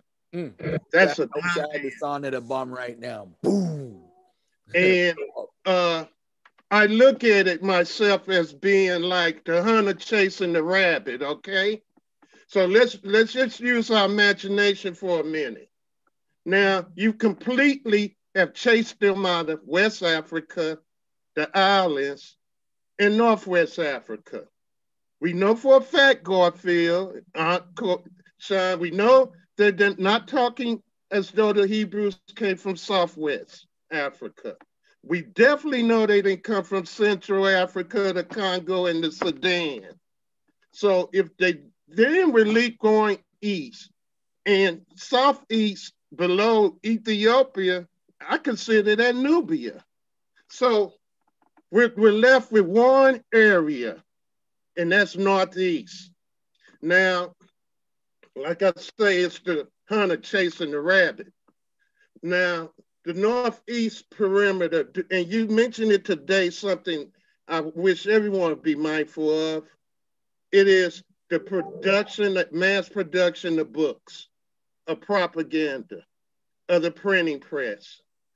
Well, at the time that slavery was running rapid on both coastlines, west and east, it was either controlled a narrative by English and Portuguese who gave you the Bible and the scriptures, or it was controlled by the Ottoman Empire in the Northeast.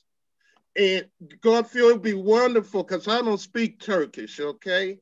But I would love to see, because we know they were involved in the slave trade. It'd be naive to think they weren't, as big as that empire was. But it'd be nice to see the records and the names, even though it's written in Turkish, of those who were northeast, maybe to Asia, maybe to the Balkans areas, quote, as slaves. And I guarantee you, even in that language, there's no Hebrews. So I'm trying to find out, where are they, okay?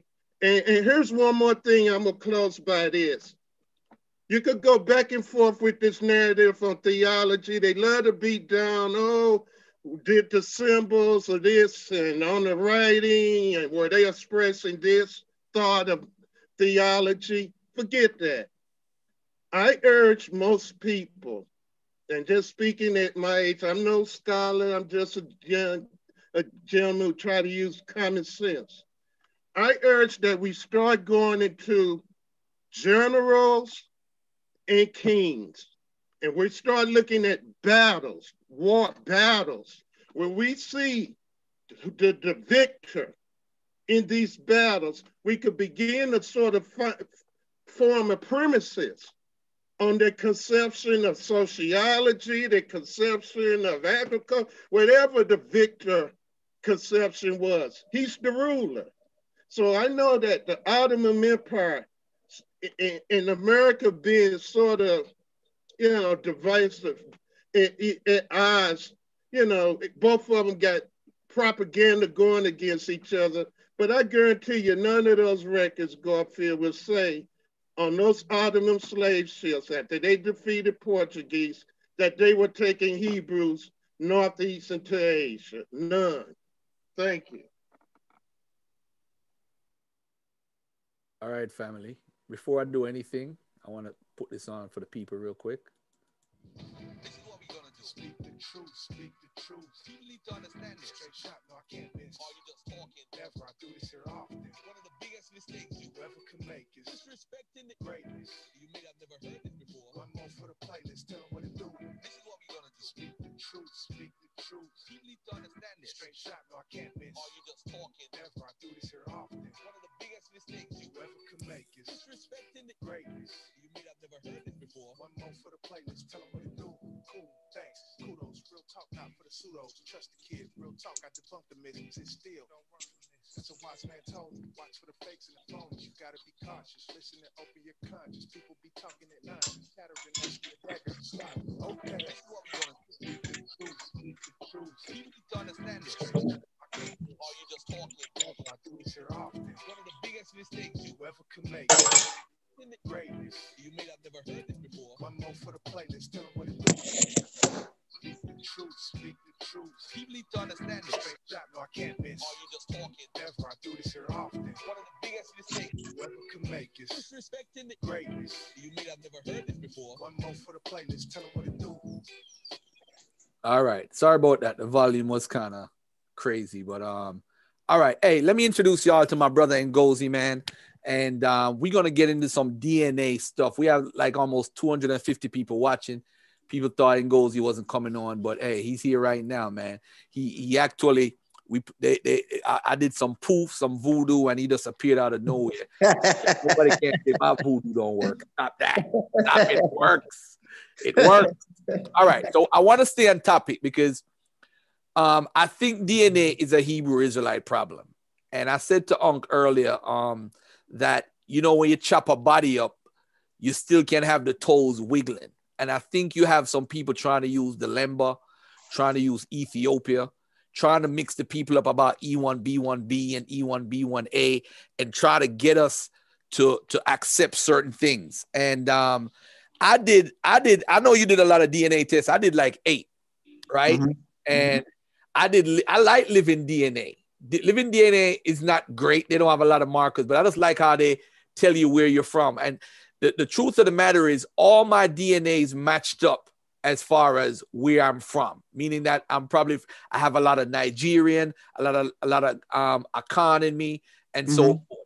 And with the African ancestry though, that's a whole nother story. Yeah. Because it make a lot of sense what it came up with, but that's another story for another time. But I do want to say I appreciate the Geno 2.0 project because you had put me on to the white boy. Forgot his name. Spencer Wells. Yeah, Spencer Wells.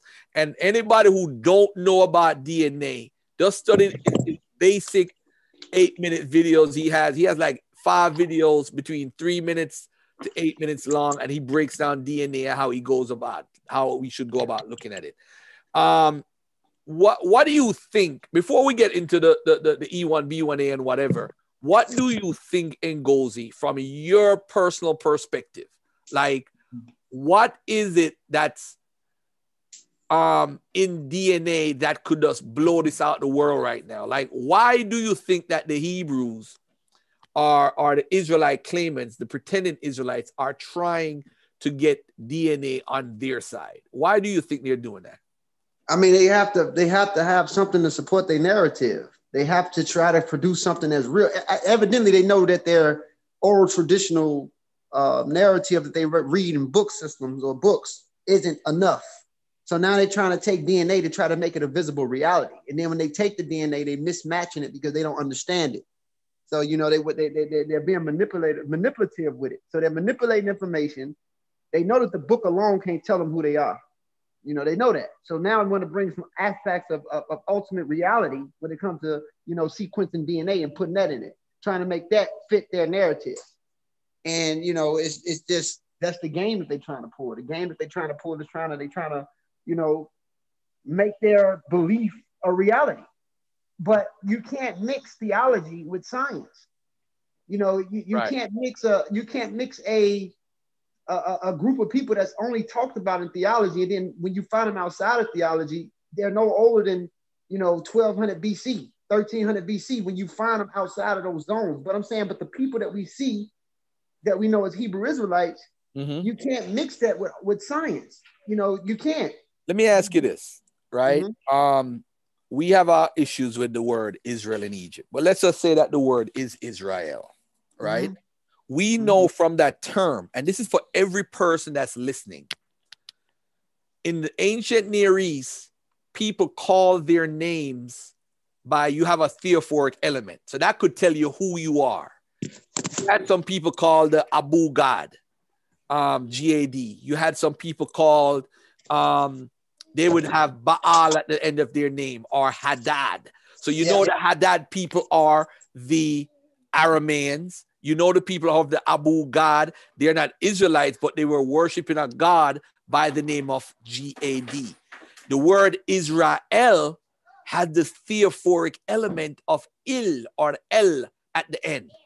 So that means when the Egyptians wrote about Israel, it wrote about a people who worshipped El. So we can identify them at that point at 1300 BCE as a people who are just basically in the area, no tribal affiliations, where they lived or what they were conquered, Egyptians conquered at the time. You could tell that Israel were a people. And that's what the Egyptians were saying.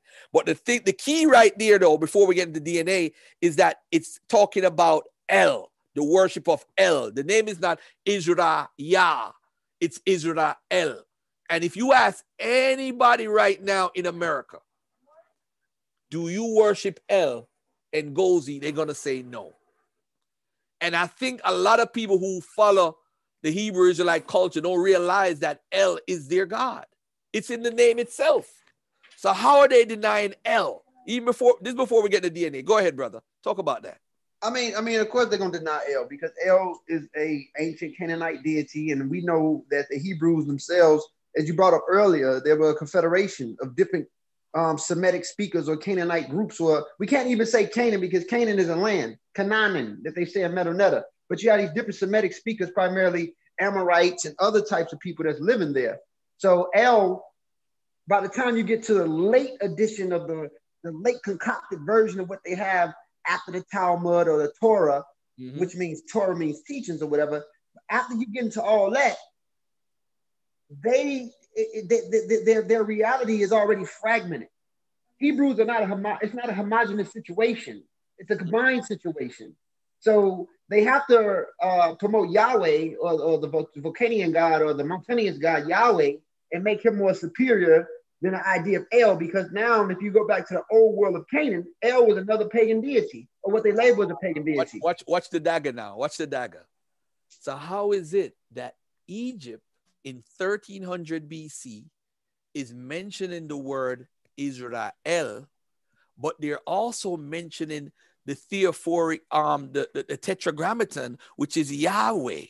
They mention it in the 1400 BC with the Edomites, with the Shasu, right? And they also mention it again in the 1300s with the Shasu again. So they're mentioning Yahweh, the God that these Israelites want to believe in, but correct. Yahweh was an Edomite God.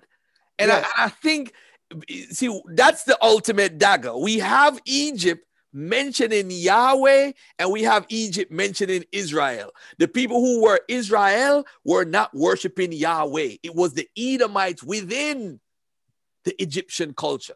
And why I'm bringing that up, bro, because I want to give the people an idea of what Canaanites were and what the Israelites were. So the Canaanites were a mixture of Amoritish culture, Amorites. Yep. You have the Arameans, you have the Assyrians, you have the Shasu. The Shasu represents the small element that was involved with Kemet. Yes. They came in and out of Kemet. So they were probably the ones who were at the forefront in Judah when the Judean writer was writing, because remember, Edom became a part or synchronized into the culture of Judah. Edom was. So people don't understand the whole, this is history we're talking, by the way, family. Everything me and Ngozi is saying right now is history and it's documented. We're not talking about Bible now. We just correlating it to give people an idea of who the people are in Canaan, and that those people in Canaan are, as I told Unc earlier, I said Ngozi, Garfield, Sean, all of us are anti-pseudoisms. Yes. We have for the last probably 10, for you for 10 years, for me for the last 6 to 8 years, try to separate ourselves from like a Phil Valentine. No knock on Phil Valentine. We just rock with his information. Bobby Hemmett, I love Bobby Hemmett. Ain't nobody could tell a story better than Bobby Hemmett. You know, some of these dudes, I'm not gonna call nobody else because people take stuff too personal. But what I'm saying is we try our best to separate ourselves from the pseudos. So the Canaanites What they did was, and me and you was talking about this earlier, the thing about the pork is two traditions where pork, the old anti-pork element come from. The anti-pork element come from, there was a Phoenician element in the region that wasn't into pork. But there was also an Egyptian Ramesh element that wasn't into pork. And what happened is, whoever these Canaanite or whoever they were, they basically said, listen, man, we not going to rock with that food. We not going to eat pork. And so it wasn't originated by them, but they put it in the laws as written down to say, hey, pork, let's not eat pork. God said don't eat pork. And I remember arguing with my family when I was into the Nation of Islam in the 90s. I said, listen, man, don't feed me pork or my son pork. Yeah, I'm going to go to hell. My brother looked at me. He's like you and goes, he's like a scientist. He's like, so listen, so you telling me if you eat this pork, you're going to hell. Really, bro? Really? You're going to hell because you eat pork. The people never had a refrigerator, man. They had no damn refrigerator to put nothing in. That's so right. How you going? That's right. Oh, man. Build on that, bro. But I think it goes back to the element when you talked about the pork eating and how you had a group of Phoenicians and you had a group of Egyptians, because Phoenicians themselves was a confederation. They don't have one lineage either. They also fragments of you find them in old Cretan, old Anatolian zones before they even become what we are. You know, this Phoenician term that we get in archaeology. But the thing is that, yeah, you had a group of Phoenicians that did it. And I think what you said was interesting. The key is that some of the Shashus was going in and out of Egypt.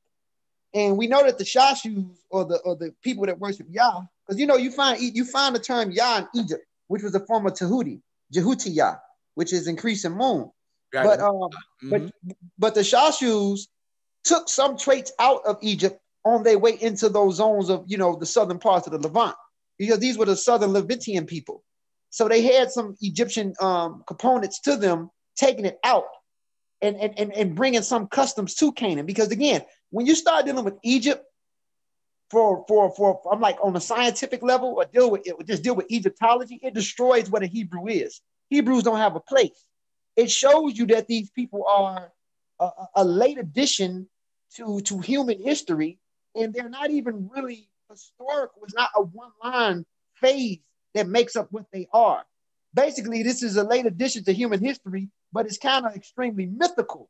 This is coming from, again, like you also said, you keep saying it, a confederation of different groups of Asiatics or Amu, or people in the East, who come together and create a narrative for themselves, trying to talk about the world that they were in to the best of their ability. But then you got other people that added on, from Persians to Greeks. Other people add on components to it to help, completely fulfill the package of their literature or their literature and text. Because we know the historical so-called people that we label as Hebrews only possibly wrote Deuteronomy before they had a complete book, before the Babylonian Talmud. And we know Israel was sponsored by Persians. So by the time you get to this so-called magical people that we call Hebrew, they're taking components from everywhere. Like a lot of their mythologies come from more ancient Near Eastern stories, that you find in Mesopotamia, from the Code of Hammurabi, from the story of Noah. You got a story of Noah, a story of Job. You found a story of Job similar in ancient Mesopotamia. Akkadian storylines, and we know that Akkadians are the base foundation of the first Semitic speakers living in the northern parts of Iraq. And we know that they took certain things from the Sumerians, especially the cuneiform or the wedge language, which is the writing script, mingling and matching with earlier systems that they already had. So by the time you get to these Hebrews, there isn't really a true historical point to them. Their whole reality is mythical, with some truth in it, but the truth is filtered, which makes it still false. So I don't even want to call it historical fictitious. Some trait, like some people exist, but some people's story was completely exaggerated. Like you talk about the character Yeshua, Jesus. It's a possibility it exists, but we know that a lot of his story was completely filtered and exaggerated by people that's told stories about him over and over through oral tradition. Primarily, Paul added a lot of stuff to it, and Romans added a lot of stuff to it. And the historical Jesus that we know possibly never taught half of the shit that we read about. He was a Jewish rabbi or a person of that area that followed the idea of what was existing at the time that we see. Yeah. He didn't go against Sabbath. I'm sure he didn't go against Sabbath if we really follow who this historical figure was. But by the time you get into these like these traditional ways of who these people are, of course they took some customs from Egypt and some customs from Mesopotamia to put it all together and form what we see. They had different authors, different phases, and they're taking things from everywhere to form, what they are. There is no real historical Hebrew. There isn't, unless you're talking about the people in the Middle East. All right. So look at it this way. I look at it like the Egyptians use the term retenu, right? And Herodotus used the term Syria Palestina. You have Ibernari, which is a term, and it's so coincidental that Eber is the root to the first Hebrew. Because remember, Abraham is rooted in Eber, and Eber is a term that's used to translate the term Hebrew. But I'm not going to get into that. What I want to go back into a little bit, because somebody said something in the chat with the term El. And I want to read something from the early history of God, Yahweh and the other deities in ancient Israel. The original God of Israel was El. Let me read that again. The original God of Israel was El. This reconstruction may be inferred from two pieces of information. First, the name of Israel is not a Yahwistic name with the divine element of Yahweh, but an El name with the element El. This fact would suggest that El was the original chief god of the group named Israel. Second, Genesis 49, 24-25 presents a series of El epithets separate from the mention of Yahweh in verse 18. Yet early on, Yahweh is understood as Israel's God in distinction to El. Deuteronomy 32, 8-9 casts Yahweh in the role of one of the sons of El. Let me repeat this. Deuteronomy 32, 8-9 casts Yahweh in the role of one of the sons of El, here called Elion. When the Most High, Elion, gave to the nations their inheritance, when he separated humanity, he fixed the boundaries of the peoples according to the number of divine beings. For Yahweh's portion is his people, Jacob, his allotted heritage. This passage presents an order in which each deity received its own nation. Israel was the nation that Yahweh received. It also suggests that Yahweh, originally a warrior god from Sinai, Paran, Edom, Teman, was known separately from El at an early point in early Israel. Perhaps due to trade, listen to what Ngozi said earlier, due to trade with Edom, Midian, Yahweh entered secondarily into the Israelite highland religion. Passages such as Deuteronomy 32, 8-9 suggest a literal vestige of the assimilation. But look at this. I got to show y'all a different verse. If you look at El, how El is used in the Bible, right? Hold on one second. Let me see if I could find the Psalms that y'all like to use. But this is a powerful book. This book right here, powerful. All right, I'm gonna leave that alone. But I do want to stress something. Hey Shaz, my Cash App changed, man. It's called Garfield Forever with the number 4. Garfield 4, the number 4 ever. All right.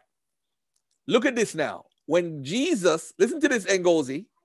When Jesus was on the cross and he was being crucified, what did he say? He said, Eloi, Eloi, lama sabachthani. Why he ain't say Yahweh, Yahweh, lama sabachthani? Why he ain't say Yahweh? You see, this is the dagger. Yo, I'm evil, yo. I'm evil. I'm straight evil. I am evil. I'm convinced. I'm an evil guy. That's the truth. That's the truth, though. Oh, that's a good point right there. Even never said Yahweh. Eloi, Eloi, lama sabachthani. My God, why hast thou forsaken me? Yeah.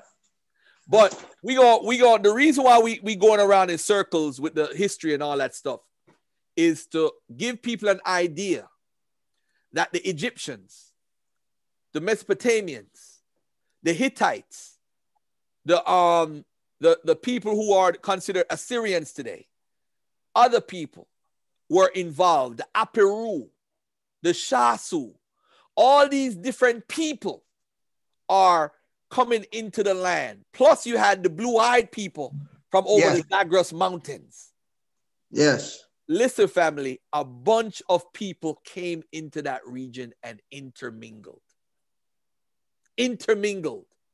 Now, ladies and gentlemen, if you want to say you have this pure DNA, that you have the lineage of Jacob, we already know that Jacob is an eponymous ancestor. We already know Abraham is an eponymous ancestor. We already know Isaac is an eponymous ancestor. But what are these eponymous ancestors doing? The purpose is to establish what's called etiology. You're trying to establish where you come from. If you notice the Greeks, everybody comes, they have a tradition that everybody comes from Helen. That's right. And it's the same genealogy type of system that's used in the biblical text. It's not by accident. It's not by accident. But what we're leaving out, Ngozi, and I have to say this before you come back in, is that everywhere these people go, they took from the culture that was over them. So if they took because if you look at it, they were in Babylon, they took the Babylonian calendar. Every day in the calendar today is from Babylon. Why are you copying Babylon? Why are you not using your own calendar?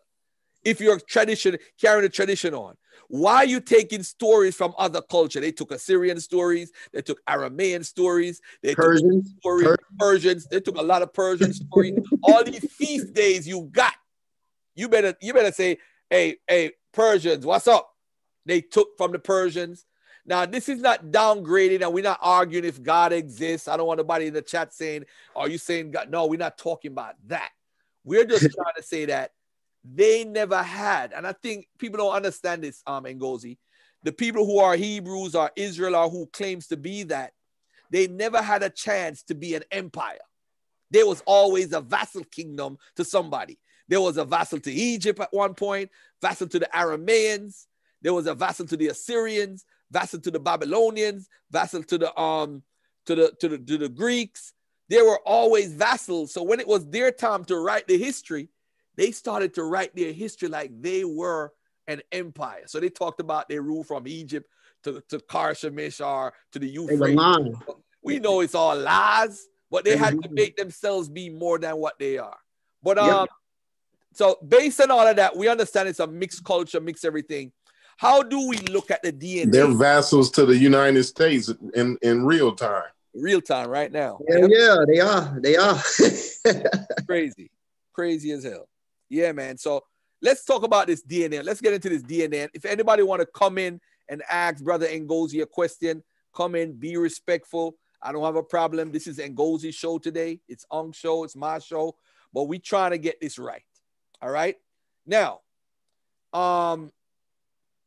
the people who are living in that region, I spoke about the Arabs intermixing, right? During the time of Tiglath-Pileser, he actually got some Arabs and brought them and brought them as deport them into where Israel is. So there's an Israel-Arab connection from early on, the 8th century BC. How do you feel about the markers and the time periods as far as those people are concerned? Because I see the DNA as giving us who the people are. There's no doubt in my mind that the majority of people who lived in the Canaan region at the time carried the J markers, meaning the people of Edom, meaning the people of Moab, meaning all these people. And I don't know how you feel. How do you feel about that? I mean, you're absolutely on point. If we follow the narrative of the molecular clocks and the PCAs as they sequence base populations through screening when they sequence them with microsatellites, it's clear if you follow the timeline and the chronology that they're giving off. In the Bronze Age, before Hebrews even exists, in the beginning of the Bronze Age, there was a strong founder effect on a lot of the population that used to wander there, because they like what they're holding on to, the Hebrews, is the Natufians. But we got the DNA of the Natufians. Even though they had E3B or E1B1B, that still wasn't our clade, and they still was highly mixed. So by the time the Bronze Age comes in, you have these group populations coming there from the Caucasus zones and Iran that's dominating those areas. So you have different clades of jade. Jade is strong in the Middle East, and it's always been there for the last 6,300 years. It has been dominating. So at that time, yeah, most of these cats was J. It makes sense that they would have been J. You probably had a few E3Bs lingering around and a few H2s lingering around, but at the end of the day, they still was, this was a straggling population that got absorbed in newer populations because like Dr. Anti-Joke teach us, it was always a zone of confluence. So if you look at the molecular clocks and follow it, like all of the fossils that they find from 5,000 years to now, it matches up with the populations that you see the other day in Lebanon and in Syria. And they're primarily J. And it just don't match up with it through the little haplogroup. It also matches up with them through their autosomal DNA. It matches up with them to this day.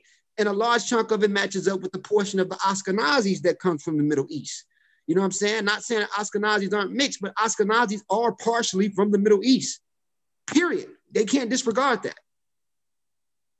And you know, the joke, we was joking earlier, imagine that the Ashkenazi Jews, who they hate so much, carry the J marker from the ancient Israelites or the ancient Canaanites more than us in America.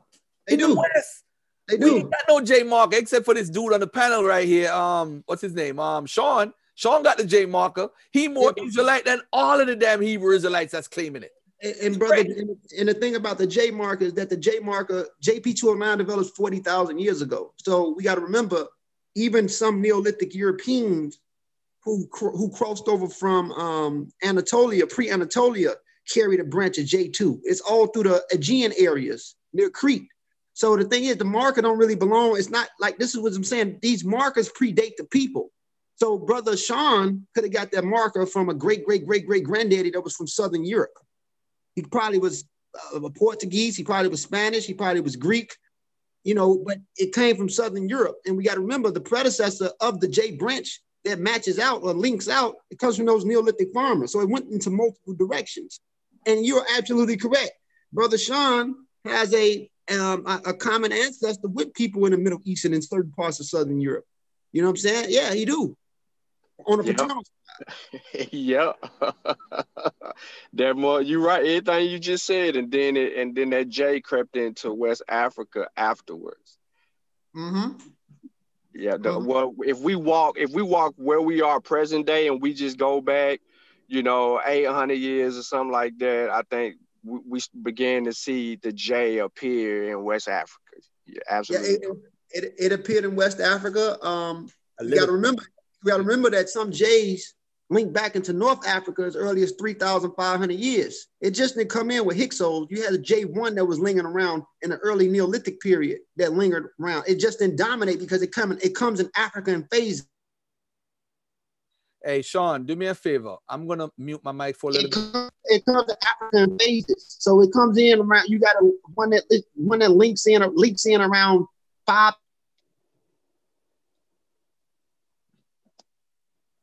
After the Hyksos, you got other people coming in and their study dropping it off, and they're having babies and leaving it behind. So let's say that my brother Sean, great-great-granddaddy, if it did go through West Africa, his great-great-granddaddy probably was a Berber, because some Tariq from the northern part of Mali have haplogroup J, and some Algerians have it. And he could have dealt with a woman from the Congo or Cameroon and left a baby behind. So it do leak into in West Africa 9 years ago, 800 years ago. It's not a one way of looking at how genetics move around. People move around. We reproduce. One second, Ngozi. Hey, who could Corey? I don't know if you want to jump on and just interview Ngozi real quick, because I gotta mute my mic. I gotta take care of something real quick for like 15-20 minutes. So let me just say this though. We're gonna jump into the Lemba, and we're gonna jump into the to the Ethiopians and what happened with them, and we're gonna talk about the whole claim with Zion Lex, the guy. Remy Yona, which is just a disgrace, talking about how the Sumerians are Igbo and the genetics prove it, and these people, they just lie just to be let me tell you something, man. They worse than the Christians, bro. I don't care what. Hey, give me a Christian any day of the week, man. That's all I gotta say. You know what you're getting. But with these Israelites, they lie. What are you lying for? You ain't gotta lie to be what you're not. In what you call it, in Friday, when the girl said, you ain't gotta lie, Craig. You ain't got No, to you don't. lie. You don't. Oh man. All right, but anyway, you guys go ahead, man, and just Corey. I don't know if Corey or Sean, one of y'all, let's interview the brother about Lemba and just cut in and whatever. He'll build on his own. All right, peace. Peace. So if we get into the Lemba, if you guys willing to build on it, I'll talk about it a little bit. The Lemba, we know that they're Bantu speaking people, and a large chunk of their ancestry comes from the people that dispersed from the Bantu expansion. And we know the Bantu expansion starts 3,000 years ago. It expands out of Cameroon. The language itself, which is the last branch, bracket within a larger population of Niger Congo, the proto-phase of Bantu starts around 5,000. Before the expansion is 3,000. So we know that the Lemba are a Bantu-speaking people, and a lot of their components genetically, and the components in biology or in genetics means piece of, matches up with West Africans, because a large chunk of them comes out of West Africa. So this is the part that the Hebrews play with. They know that, autosomally speaking, that the Lemba they have a lot of genetic affinities, meaning similarity, to people that's of Yoruba descent, people that's Mandi descent, people that's, Fulani descent. A lot of the affinities is close because they come from the same, they split from those zones. But a portion of them, the portion that they're not talking about is, so they'll look at an article, and the article will say, the Lemba has Semitic DNA. And they disregard the part of the portion of the article that talks about the portion that comes out of the Middle East. This so-called fake Cohen gene or Cohen marker that they say, which is J1C3, which is a later subclade of J1. And then they turned around last year, 2018, and realized that it wasn't even just the J1C3. A large chunk of it comes out of T1A. They had a distinctive branch of haplogroup T that comes out of the Middle East. T1A compared to the other groups that's T1B. They were not talking about E1B1A when it talked about the portion of the Lemba that's connected to us. The portion of the Lemba that's connected to us is the overall autosomal DNA. The portion of the Lemba that they're talking about from the Middle East is the portion that we see from their paternal markers. And this only relates to the Buba clan within the Lemba, not the overall Lemba population. So that's the trick that they plan. The same thing when they play with the Igbos. They already put out recently that the Igbos genetically don't match with the Middle East. They don't. They're recent converts. So if you follow it, you can see what's going on. So no, the Lemba are not paternally. The portion of them that is from the Middle East is the Buba clan, and the J1C3 that they got through Yemen or Arab merchants that came through there, or possibly somebody else, it doesn't come directly from Israelites. Because again, there is no historical Israelite or Jews. These people are no different than the Arabs and no different than the people of Lebanon, and the markers predate the group population that you see from the later traditions that developed. If you follow that, you can see. So not to get off the Lemba real quick, and you mentioned the J1C3. Would they be any kin to the they of course genetically it got to be, but the J1C2? The J1C3 and the J1C2 paternally, that's a different subclade, a terminal SNP.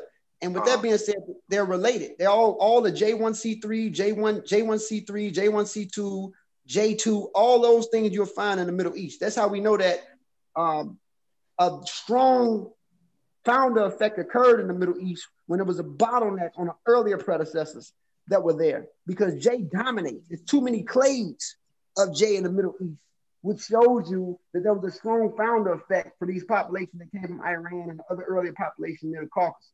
So the Lemba, who are related, this J1C3 of this so-called Cohen gene, that portion comes out of the Middle East, primarily with the Buba clan of them, not the overall Lemba population.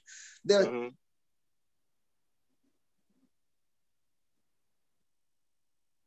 large chunk of the Lemba population that's E1B1A.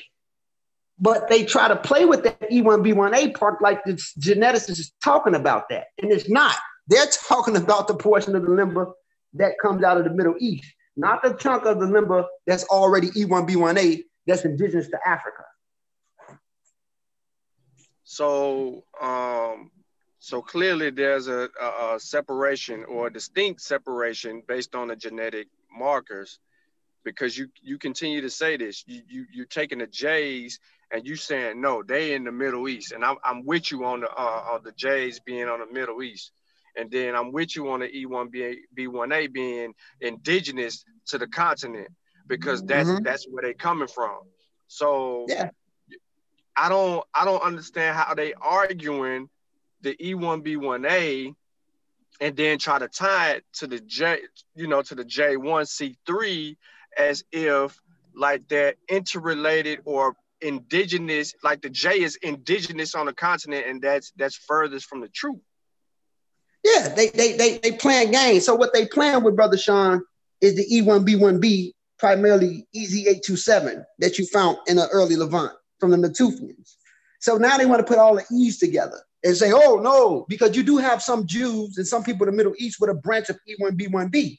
But again, that's not E1B1A. That's a subclade branch to us. E1B1A is at 3 to 2% in the so-called Middle East, and it went there for 2 phases: the Arab slave trade, and you also had a branch of it that leaked over there earlier in time periods, but it's not EM2. It's just like you got a branch of E1B1A that's in Armadic speakers in Ethiopia. It's not EM2. It's called E1. Another nomenclature in science for it is called E1B1C. It's not E1B1A1. It's E1B1A2. So it's absent of the M2 marker that we developed in the West Sahara.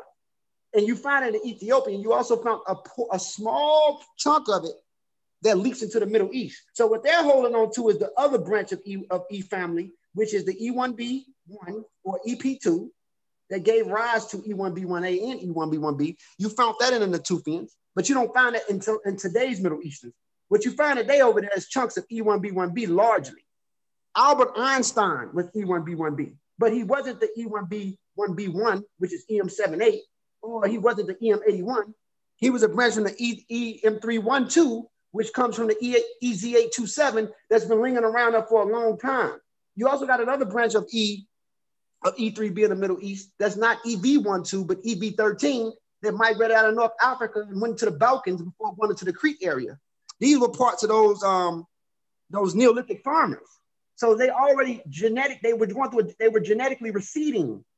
So even though they had an African root, they went outside of Africa for so long, they lost certain quantities or certain qualities of their Africanness. So they mutated?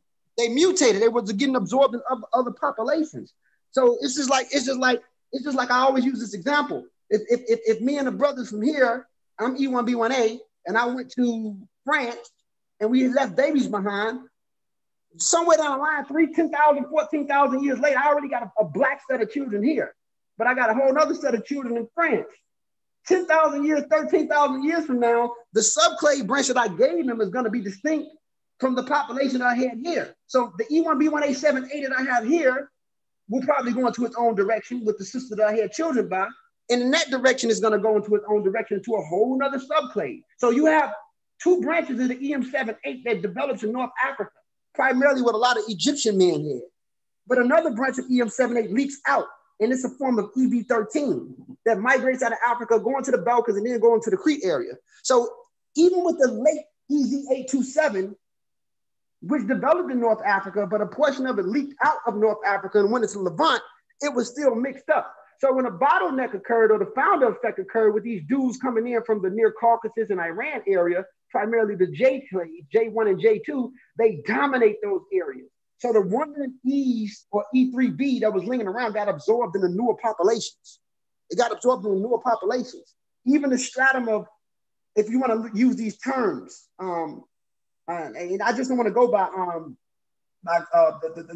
in linguistics, but if you want to use these terms like Proto-Semitic do develop in a phase of Africa, Northeast Africa. And it's related to those Chadic languages. You know, for those who support Christopher Eric and the other guy, his name not on top of my head right now, they talk about a phase of Proto-Semitic coming out of Africa from a group of people called the Harithians, who were related to the Quadians. And it leaks out around 8,000 years ago, before it becomes the late established Semitic that we see today. And the late established Semitic is the oldest stratum is Akkadian. Then you got Ugaritic, and you got all these other languages. So by the time you get these dudes with these J markers who had some type of language isolate, I don't know, because I'm not a linguist, when they start to go over there, they start to take over the women, yet and still they keep their mother tongue, and the stratums of Semitic becomes more watered down and more watered down and more watered down and more watered down until you get the newer, later stratum. So what I'm saying is that these cats, the wandering E's that's lingering around, or E3B, it still wasn't the branch that we had that was already adapted in tropical sub-Saharan Africa.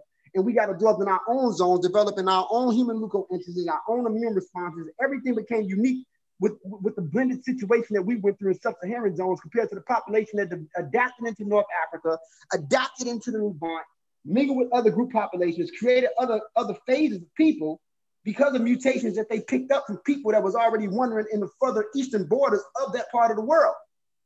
They become a whole other blended people.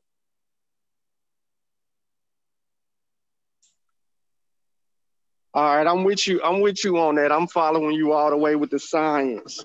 So basically, there's no Jew gene. No. Go ahead, Kay. I got a quick question. So because I don't, you know me, I don't know nothing about the biblical narrative and then. So is the Ugaritic like the Ugaritic speaking people? Are they in a time before like the biblical narrative, and then they turn into the biblical people? Yeah, the Ugaritic speakers lived in Canaan. These were Amorites. They had that's a branch of Semitic. But hey, let me hold on there. I'm sorry. Hold on 1 second. Let me hold on 1 second. Let me see if anybody want to come in. Hold on 1 second, guys. Yeah, can you guys hear me good? Yeah, we can hear you, bro. Y'all flowing good. All right, listen. Let me say this when Corey asks about the Ugaritic. Let me just cut in for 1 second. All right. You know, when we growing up and we started learning Kemet, we used to hear that Psalms 104, they stole that from Kemet, and they have a little proverb stuff or whatever. The truth of the matter is there was a library that was discovered in 1922. And they found a place called Ras Sharma. And it was a library with all these writings from the Canaanites, right? Because the people in the Ugaritic are Canaanites, although we call them Amorites, right? Now, look at this now. Those Psalms and Proverbs you read in the Bible comes sometimes word for word from these people who are in Ugaritic. And there's a lot of things in the Bible that comes from Ugaritic. So that is one of the biggest influences on the biblical text. So it was kind of crazy that Corey said he don't know Bible, but he brought up the Ugaritic. Somebody must have been inboxing him or something. All right, I'm gonna go back on mute. No. I got a homeboy and they Jewish, right? But his grandfather, he speak Ugaritic. So, you know, I just, you know, he don't speak it like on a day-to-day basis, but he told me that he speak Ugaritic. So I just figured, you know, I was just curious as to like, is this an original language like before the Hebrew and all of that, or what? You know, so that Hebrew. Hebrew is, even when they use terms like Paleo-Hebrew in linguistics, which is the Phoenician Semitic, it's just early stratums that's related to the Ugaritic. But the earliest established Semitic, if you want to use that term, you find it with the Akkadians. The Hebrew, again, once you get into this stuff for what it is, bro, Hebrews are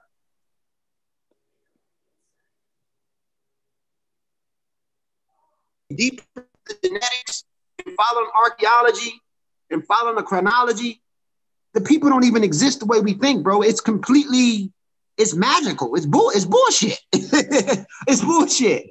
And, you know, and you look at they found out recently with the Limba, because I don't want to get off the subject, that marker that they got is not what they called it. It kind of denounces the idea of a Hebrew, because the marker that the Hebrews have is high in the Arabs, it's high in Syrians, it's high in Lebanon, it's high in Palestine.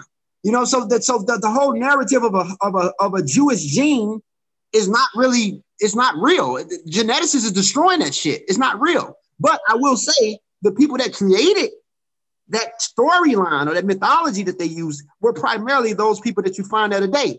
They were primarily paternally J markers. They were, because those are old. They're telling the same oral traditions, like the whole Passover thing. That's an old Canaanite ritual for harvest season.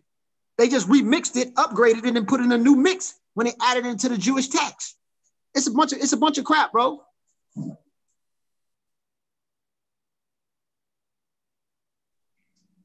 You guys still there? Yeah, I'm with you. I'm with you. You good. So yeah, so they pretty much, once you get into the genetics and follow the Limba, you can see what's going on. The Limba are still, our brothers, they're Bantu speakers. They ancestors descent from Cameroon before the Bantu expansion, but a few of them got mixed up. It happens. You know what I'm saying? They got mixed up, and it's primarily the Buba clan. And look at the location that the Buba clan is in that part of South Africa. It's in the northern portion chunk where you can find these people coming in. You got to remember, the people that created Zimbabwe were the Shona. It was a lot of people that were trading in Zimbabwe, that were coming over there from Arabia and certain parts of Egypt. So you got to look at the portion of these people that is from the Middle East within the Buba clan, not the overall Limba population. And that's the trick that these African Americans is using. They're using the parts of them that connects to us. They're not talking about the part of them that the geneticist is really focusing on. The parts of them, the geneticist is focusing on a portion of them that comes out of the Middle East with the primary T1A marker and the J1C3 that they got. They ain't talking about no E1B1AO. Ngozi, may I ask you a question? Hotep to you. This is Brother Ray, and man, I had mentioned as one of your elders that I remember way back in you guys' Blog Talk days, and how you all would really go in, especially you used to go in on Zion Letts pretty hard back in them Blog Talk days, brother. But I got a question just in general. I consider two parts of history where the mixing, as you say, played a very important part in the narrative of history. And one is in Lower Egypt, of course, that melting pot. But the question I want to ask you is about Ethiopia and this Adal war in that melting pot right around, Abyssinia. And my question is now, you got in that battle, in that war going on, you got Russians, which I call Turks, you got Persians, you got Ethiopians, and I think something about the Aroma tribe came into that area also. Is that right, Ngozi? Yeah, the Oromo and Aga. Mm-hmm. They Was there a tremendous amount of mixing among these four ethnic groups then, or were they just culturally, straightforward, basically? You say, was it a who king? Could you repeat that? Was there a lot of mixing among those four ethnic groups or markers? The Ge'ez speaking Ethiopians, who we know as the Habasha, or the Tigray, the Habasha, or the Ge'ez speaking Ethiopia, they've been mixing for the last 4,000 years with people from the Near East. You got to remember, before we have Aksum, we had Damat. Damat collapsed. You had the original population of Ethiopia was the Aga groups. The Aga groups mingled with those Bronze Age J markers that was lingering around from the Levant all the way through the Arabian Peninsula going into Yemen. So they were all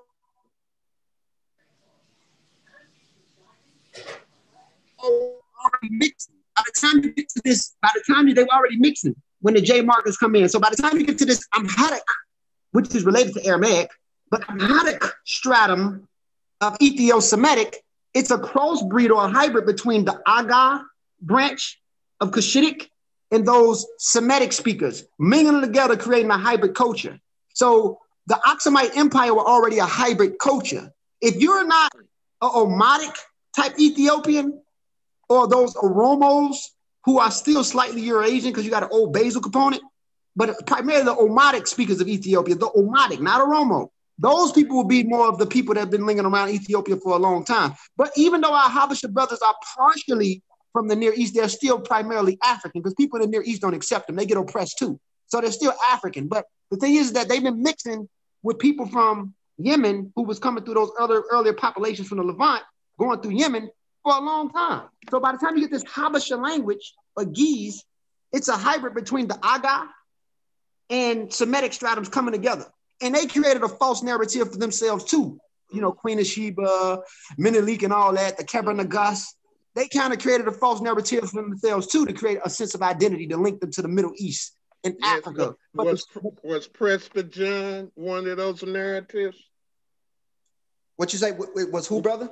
Was Prester John one of those narratives? Prester John. You got to remember, King Azana introduced Christianity to them, but who did he get it from? He got it from Prometheus. Prometheus was Syrian. He was Lebanese. He was from that Lebanese Syrian zone. So, you know, they say Ethiopia was never conquered, but you got to understand why they were never conquered. They were always mingling with people, even before you got Aksum and Demont. Ethiopia was the cross border, especially the Eritrea area, for the Punt civilization, who was transporting the frankincense and myrrh through Upper Egypt. So there was always a zone for the international world to trade at that time, that Punt area, which was Eritrea.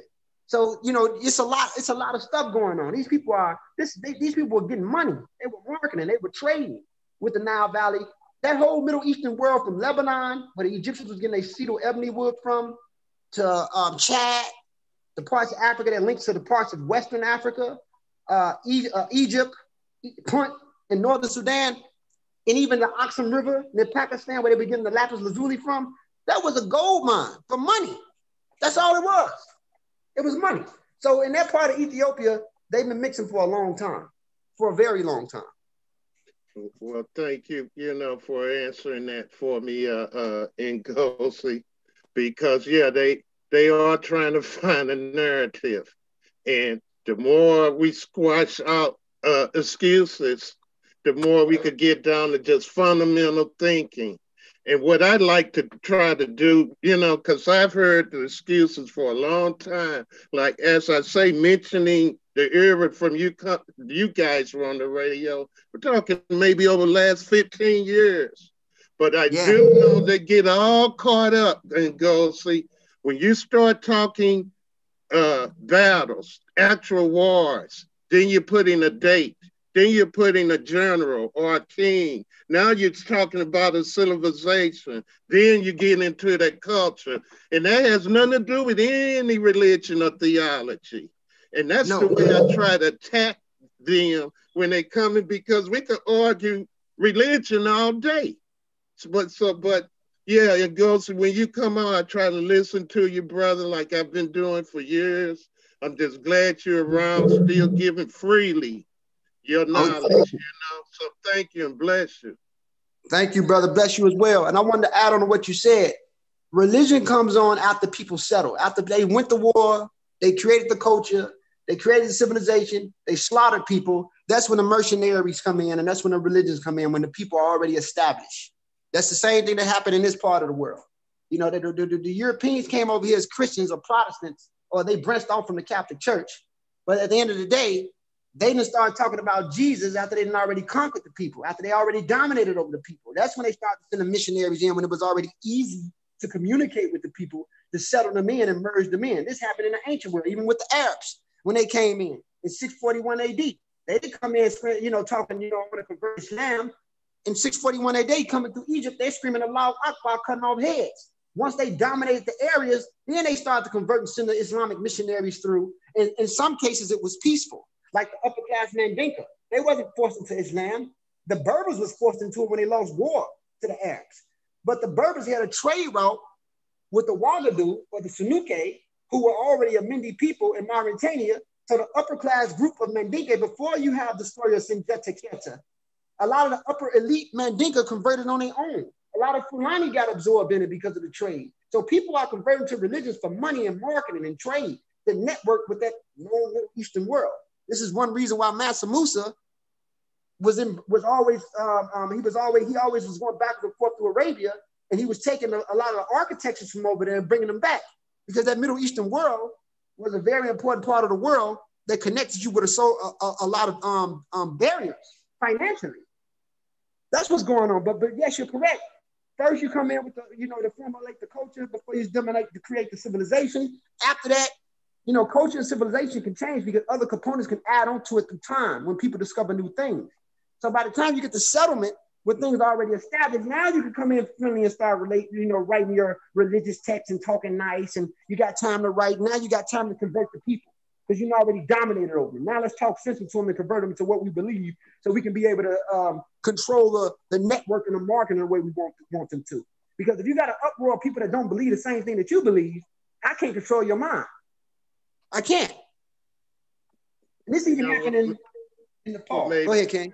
Well, maybe ask that question because, I was just laughing as you were speaking, and I was thinking about how that Ottoman Empire came into the Middle East there, and along the way, as they began to defeat different little townships, they took the young men as slaves and converted them.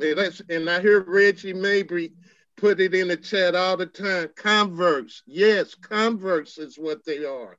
These are young men who were taken from early childhood and forced into these battles with the Ottoman Empire. That's how they helped become so massive, But the narrative they come up with in Goldsie, I mean, like I say, it's as simple to me as they got the right to believe in the Bible.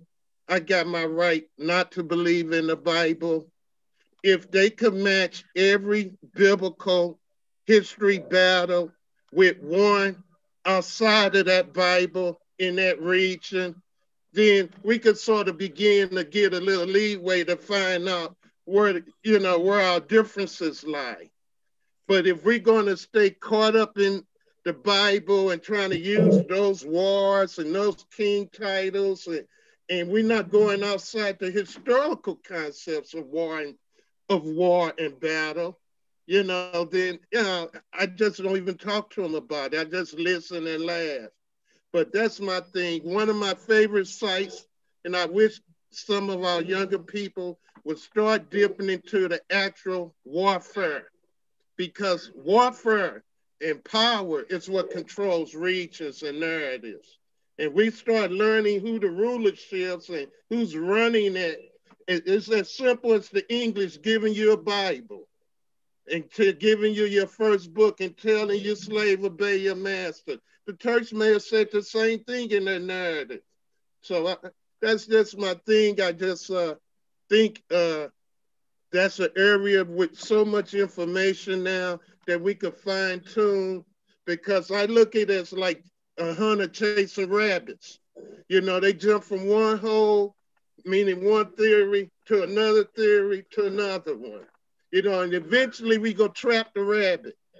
And that's doing a good job of cornering it. I'm proud of it. Thank you. Ashe, brother.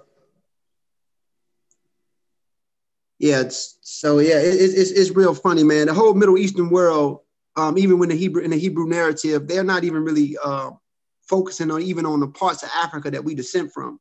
They only focus really on Egypt, Ethiopia, and Ethiopia could be tricky because we know the original Ethiopia, when the Greeks came in, was talking about the northern parts of Sudan. But they're not talking about Nigeria or Mali, Gambia. And to be truthful, it really doesn't have anything to do with us. It has nothing to do with us. Though they talk about the world where they had trade markets in, where they were trading at, and empires that dominated. Persia, you hear about Persia, you hear about Syria, you hear about Babylon, you hear about Ethiopia, which is the northern parts of Sudan at that time, and you hear about Egypt. That's what the whole world is based off of. And even Iran, which is where the Persians were. The whole world of the Middle Eastern story is talking about those areas. They knew nothing about, Nigeria and Congo and Togo and none of those places, because it wasn't part of that market. We had our own market. We were doing our own thing. There's certain things about Western Central Africa that hasn't even been discovered yet because we were doing our own thing. So, I mean, I think it's funny you got these Black African men in America who, it's okay if you want to believe in something, you can believe in whatever you want. You can be Muslim, you can be Christian, you can be whatever. You can be atheist. But I think it's funny when you try to force yourself to be something, and the world and understand genetic and archaeology and anthropology, they laugh at you because they know we become the laughing stock. We're so divided in our identity. You got to understand that we Moors, you got to understand we Hebrews, you got to understand we Aborigines. And it's really showing post-traumatic slave syndrome. And it's also showing, how fucked up we are and what we've been through. Like these people completely erased our culture, our identity, and we're searching for it. And then by the time we hear about parts of Africa that we come from, we don't want to have nothing to do with it because we don't have an attraction for it. We're attracted to the parts of Africa that the Europeans are attracted to. We think that if you got stone bricks and monuments that sits high in the sky, bigger than the Sears Tower, it makes you better than the people that don't have that. And it's a lot of things about West Africa that they found in the Congo that shits on that shit that you find in Egypt. And it's a blessing that we come from West Africa and Central Africa because we just recently started mixing with people outside of our continent. People in Egypt is a transcontinental country. So there has been a lot of riffraff of people coming in and out for a long time. And in North Africa, the Atlas Mountains of Morocco is right next to the Iberian Peninsula. So it makes sense. But where we come from, a lot of us was just recently forced into a certain situation to become what we are today, a slightly new situation. You know what I'm saying? But not to get off the narrative of the so-called Middle East or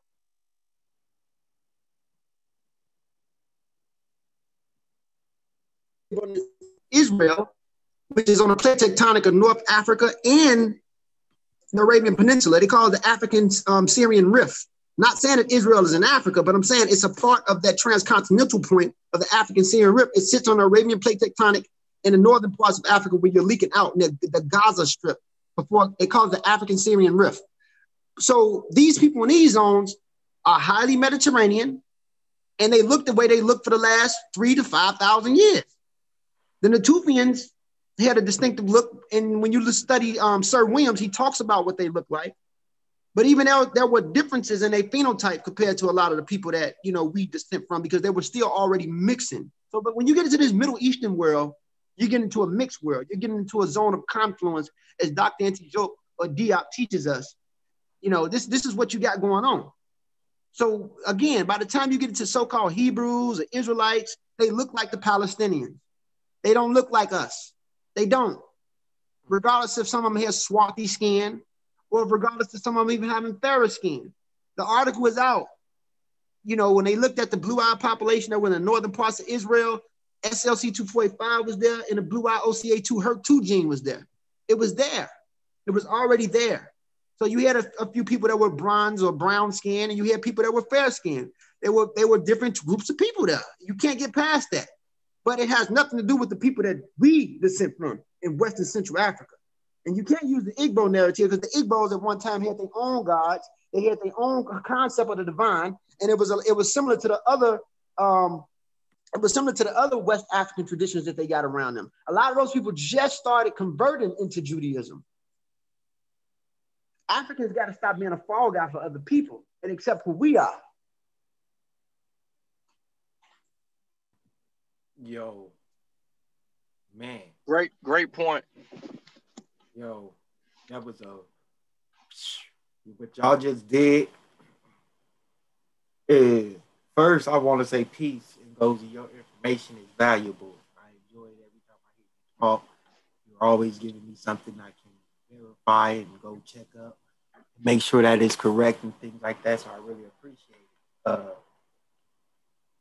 But what you just said about us not wanting to accept who we are and talking about post-traumatic slave syndrome, stuff like that. I've been looking into some things. I'm doing some research on the Dunning-Kruger effect and cognitive biases and things like that. Maybe we can start helping our people identify when they have a cognitive bias.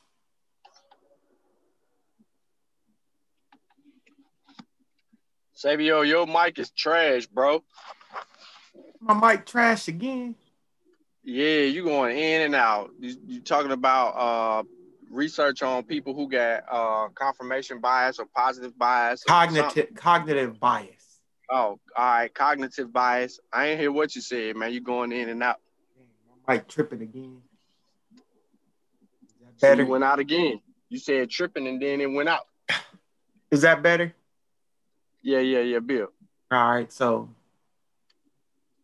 I've been looking at things like the Dunning-Kruger effect and cognitive biases. And I think that might be a good place for us to start with our people. Hey, but you know, many people don't know that they inherit these biases based on opinions, not evidence, which allows them to refuse to accept evidence, which is pretty much a psychological issue. And most of this, let's just say it like this: most of this stuff is generated through a religious belief anyway. You know what I mean? It's an indoctrination of a lost identity. So it goes back to all of that point, but I don't want to jump off that because I know where you're trying to go. So I'm gonna let you go. I'm gonna be quiet. Then I'm gonna come back to where it goes. It was kicking.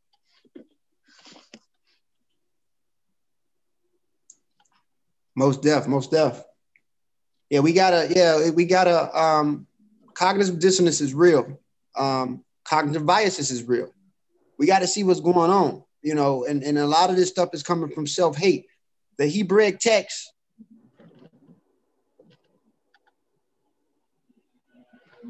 Hebraic literature is ultimately anti-African. And it's just not anti-African, it's even the older customs of the ancient Canaanites in the Bronze Age, before they started, human beings left out of Africa with an animistic belief. In animism, we believe that everything in nature had a spirit or energy or whatever you want to call it. So we talked about stories, or we created stories to make sense out of life based off the environment. So the ancient Canaanites, or the people of Canaan at the time, had a lot of those old customs that most Homo sapiens had.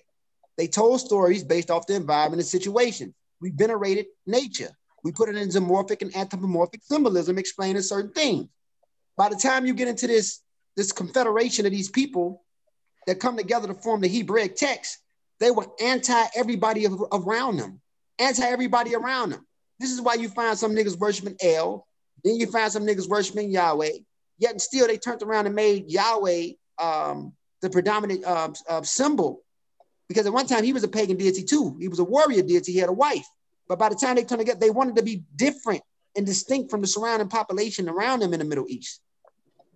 But a lot of the earlier Middle Eastern customs are early customs that migrate out of Africa, regardless of them not being African anymore, and they were slightly mixed. Remember, human beings, and as a whole, scientifically, Homo sapien is an African species. But what I'm saying is, regardless of them having mutations that develop at the clanal level and the demi level outside of the continent, the customs that Homo sapiens still practice was still the customs that we practice out of Africa from our early animistic systems. So by the time you get into this Hebrew system and this late addition to human history and other people adding on, it's completely anti-African. It's completely anti-animism, completely. So why do these people want to be this? I don't know. But again, it's coming from slavery. It's coming from self-hate. We have been taught to hate ourselves, bro. We still make fun. I mean, you got groups right now that's making fun of continental Africans, and you got the continental Africans that don't make it no better. They come over here looking at you a certain way too, and it shouldn't be like that, because the overall problem has a source and a base root, and we disregard that base root. We look at the images of what we see now. So it's really sick, man. Facts. I think that also to add to that, man, just part of that whole kidnapping genre that our ancestors experienced, and the miscombobulation of, knowing who we truly are. Biblically, since the Bible was the easiest route for most people, because you're thinking about 16th, 18th century, where these Protestants began, the Black Protestants began to want to identify themselves with the people of the book. This was the mass indoctrination of a forced belief on us, because what it did was it influenced our grandfathers, right? Because at this time in between the 16th and 18th century, our grandfathers' voices was a little bit stronger. So, it carried more weight. It wasn't equal to the woman at the time. She was more of a nurturer and things of that nature. So that's why I'm saying grandfathers. So our grandfathers took this belief and then they started to penetrate the minds of everyone below them by pushing this on us and saying we are the people in this book that we were sneaking and hiding and reading about and trying to identify ourselves with something because of our cultural experience. And I think that's where we got lost the most, during this whole thing, is because we tried to look for our history and our culture in a book that wasn't about us. Yes, absolutely. And the similar story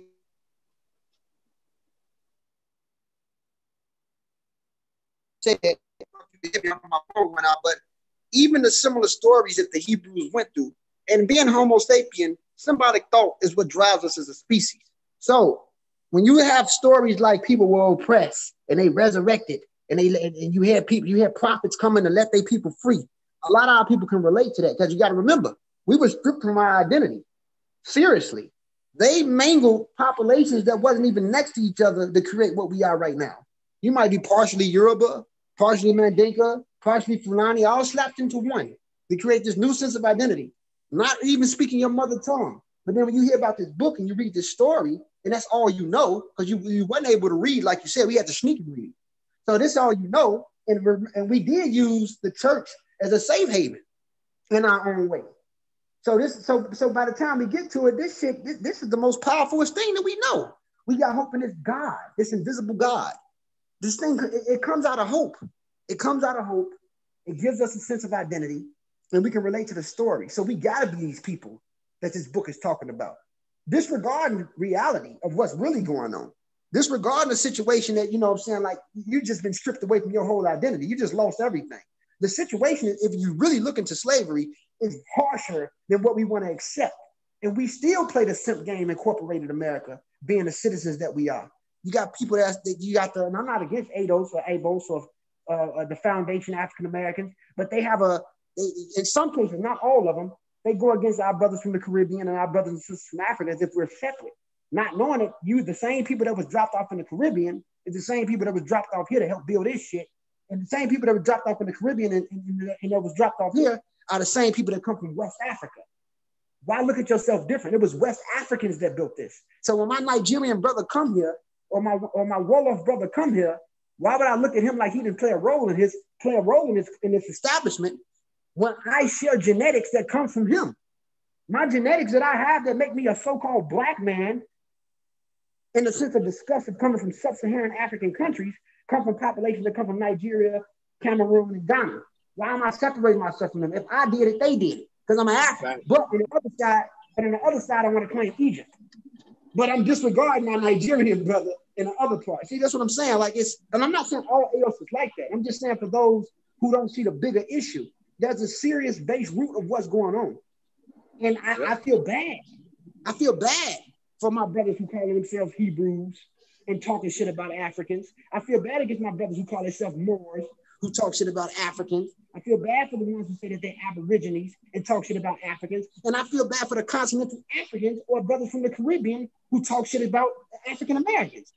Not knowing the bigger issue, there's a cause to all this shit, and we disregard that. It's crazy. Yeah, you hit it right on the head, because while our African American experience is, and even the Caribbean brothers and sisters, and down to South America, our experiences in the so-called New World was slavery, but our continental African brothers and sisters' experience on the continent was colonialism. Yep. And they're not the same thing, so to say, but they both have a mental overall effect on our worldview and experiences as a people. And drawing that out is the much bigger issue than anything else. And like you said, like I said earlier, it goes back to that dang on book, because that was the tool that was used the most against us. Yes. And on both sides of the fight. In the New World, they pushing that book. And when they were colonizing the continent, the influence was that book. Yes. And still is that book, because we still seeing it today. And it even goes for the Quran as well. We are in a fight that has nothing to do with us. To this day, right now in Africa, the Fulani. Hello. In Nigeria, you got the Fulani that's in war with the Christians. You got the Dogon that's in tour with the Fulani, and they both Muslims. Yet still, they fighting over systems, or the coup that they just had in Mali. The coup that they just had in Mali, and the kite was sent out through Arabia. And you got some niggas in Senegal that believe that they descendants of Muhammad. It's just not the Hebrew shit that's affecting us. The Islamic shit is affecting us too. And they not seeing of what's going. That's why I respect the Masi who fought against it in the beginning. You know, the Dogon now, they starting to convert to Islam. So these people, like what I'm saying is that both of these books is a problem to the African people. Religion is an issue. Religion is an issue. Hold on 1 second. Hey, let me add something, man. The Yoruba claim they come from a Nimrod tribe. Then they come from Mecca. They come from Arabia, Mecca, Canaan, Israel, Egypt. They don't know where the hell they come from because of colonization. No. Them dudes is crazy in West Africa because then it has to do with glory days. I want to be where the glory days from. And that's the infiltration of this Hebrew nonsense, man. Oh, you chosen, man. If you believe me, you chosen. How are you gonna leave the church when the church says if you don't believe what I believe, you're not gonna make it to heaven, right? Then you're gonna jump and say, oh, I'm a Hebrew now because the pastor probably slept with your wife, so you're mad with the church now. And then now you're gonna say you got to know your lineage when your own guy that you love, Jesus, didn't even worship Yahweh. It's a goddamn shame. Look at y'all fools. Fools as hell. And I'm going to say... What's up, Unc? Hold on, Brother Ray. What's up, Unc? What's going on, man? I see you. What's going on, brother and Ghost? What's up, Brother Unc? What's up, big bro? All is well, King? It's always a pleasure to be on the phone with the talent. I call you the talent, goddammit. You the motherfucking talent. Hell with all that shit. Yeah, you the talent. Everything good with you, brother? Oh, yeah, all is well, beloved. Everything good, man. Good to hear from you. Yeah, you know we here, man, to do that, man. And I'm glad you putting forth the realities, man. Motherfuckers don't want to deal with the reality. They actually think that before DNA, people knew that they was connected. They wasn't. They was disconnected based off religion and different systems, like you said. So they was always up for a good fight against another tribe, one tribe. They didn't understand DNA. In Islam and Christianity, they came in and took advantage of that. They divided further and conquered us with the religion. That's why I always say, conquer by religion. It's simple as that. Yeah, they deny their African roots, right? It's for a 2,000-year-old religion. Like that's just, but 2,000 years, as men, it's a long goddamn time, ain't it, brother? You know what bothered me so much, and I told young Sabio, who, because of my disability, I'm not able to study. So thank you, Sabio. He comes around a lot, family, and helped us a lot of things for me. But when I saw a video of this guy who called himself a captain, and I saw a beautiful black melanated child who was at one of his barbecue parties. And he said that, I believe Sarnetta, that because this beautiful melanated child knew that he was from African descent, that he wouldn't even feed him a hot dog. And ever since I heard that, because we want to talk about, everybody got the right to have their damn religion. But when you're teaching that kind of spilling, that kind of poison, then it's a time for informative people like you, Garfield, Unc, and Goldsie, Reggie, several others that I respect tremendously, to continue to push the pedal on the wheel, because this buffoonery and with all the imagery that's on TV, all the buffoonery, it takes serious information to stir the mind of these non-believers. So I just, like I say, Garfield, I really want you to find out for me about the Ottoman slave trade from 1453 to 1586. I want you to see if you can find out what they control, what their narrative, and was any any Hebrews names on them slave ships. And that's what I want to start for, because they don't want to be African people. So they running Garfield from that West Coast, from the transatlantic slave trade, because you take out a West African perspective. So they running, so now they ain't West Africans. We know they ain't nothing South. So again, I'm ready to take on that battlefield. Like I was telling Sabio, I'm gonna start doing a lot more studying on slave trade in the Ottoman Empire, because I'm very familiar with, with slavery in America, the narratives, the books, the stories. But, so they're running and can't hide, because at some point they can't have no more excuses. At some point, that rabbit go jump in the last damn hole. Thank you. And I want to add on, and the elder, you definitely correct, brother. And slavery is really important for us to understand. Africans have been Muslims. We have been Christians. Now we Jews. We've been every religion in the world, and it never liberated us ultimately. This is why it's important for us to understand science and get involved with evolution, because life is messy. And only a fool, isn't this like what Unc always say? Organized liars defeat unorganized people that deal with truth. If you don't have an organized truth, your truth don't mean shit if the lie's more organized. And what I'm saying is that being sub-Saharan African, we are old people.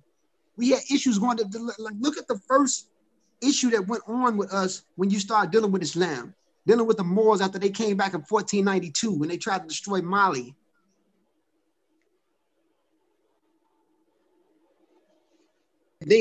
Or looking at Master Musa, the brother was so, draped into Islam, he disregarded his own people. He was letting people, he was actually selling people. The book has fucked us up. The West African, the thing about being Homo sapiens sapien, again, symbolic thought is what drives us out as a species, but we're so old. By the time we got into these popular formulas of what was being introduced to us in West Africa, it was new, it was hot, we were getting involved with the trade market, we liked it, but we disregarded our own fellow brothers and sisters. But the base root of it, if you really follow this Abrahamic faith, it has always been a problem for us. And to this day, we still divided. And you can look at the mentality of what the people going through today. That's why it's important for us to understand evolution and science. Once you start to understand evolution,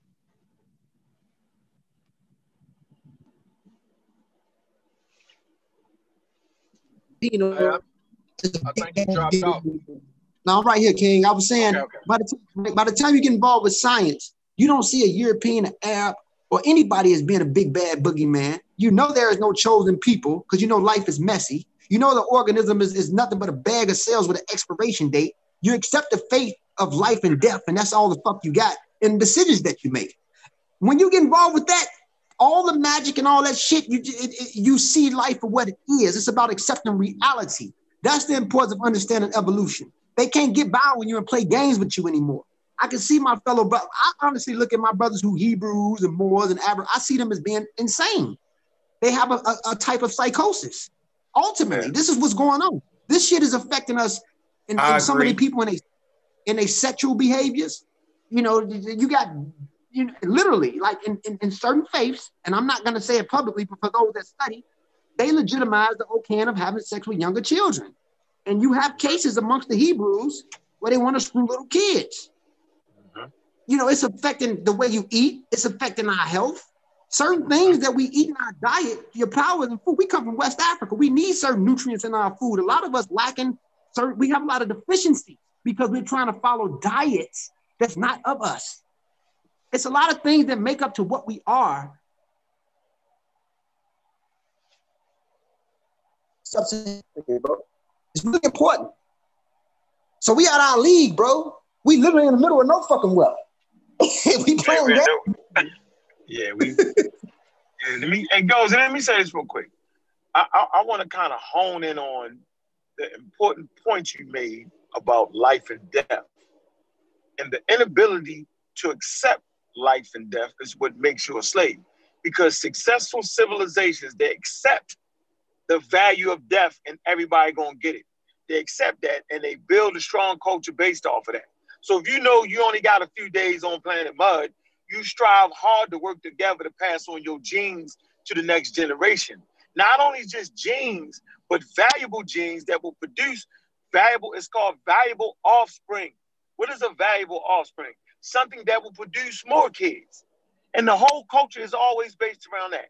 Those who accept the idea that you're never going to die, that you're not going to meet your ultimate fate, are those who end up being slaves. That's why that's why they're going to Mars, y'all. They're definitely going to Mars, right? They sent some more probes to the moon. Look at you. While you fighting with Stone Age technology, man, they starting the planet hop. Like it's bananas. We've already went interstellar, right? What is interstellar? Where you're outside of the bubble of the sun.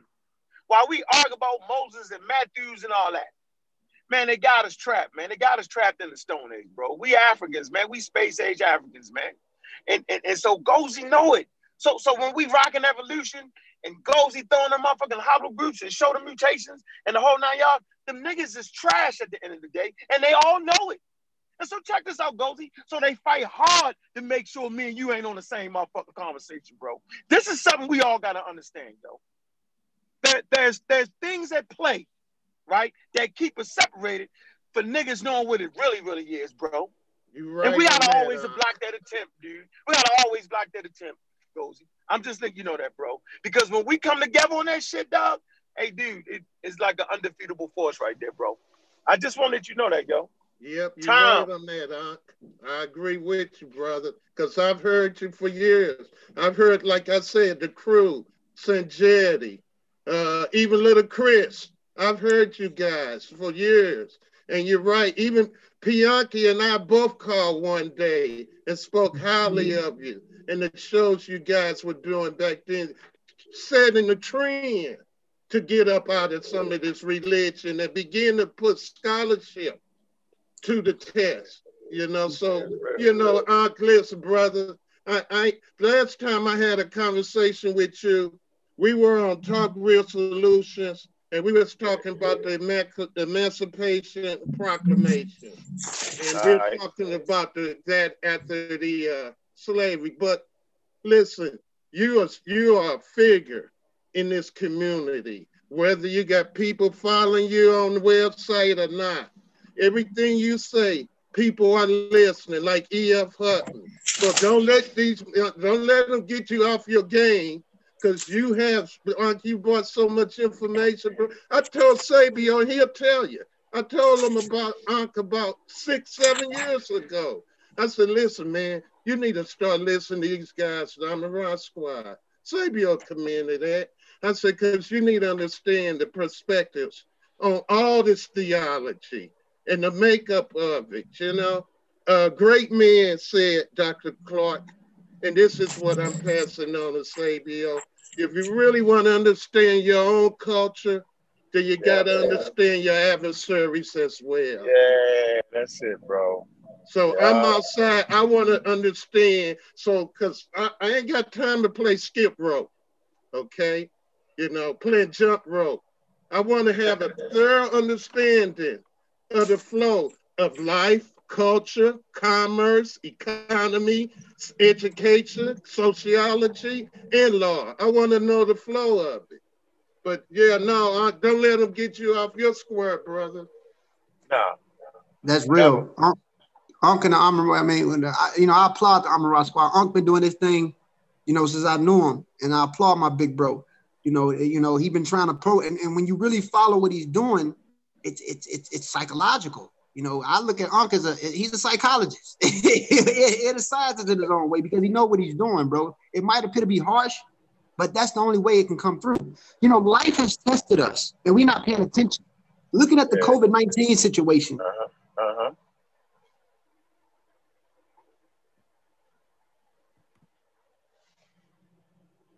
You went out, man. Understanding this COVID-19 situation, it affected us and it tested us, and we're not seeing what's happening. The biblical text, the Quranic text, and none of that stuff is going to help us.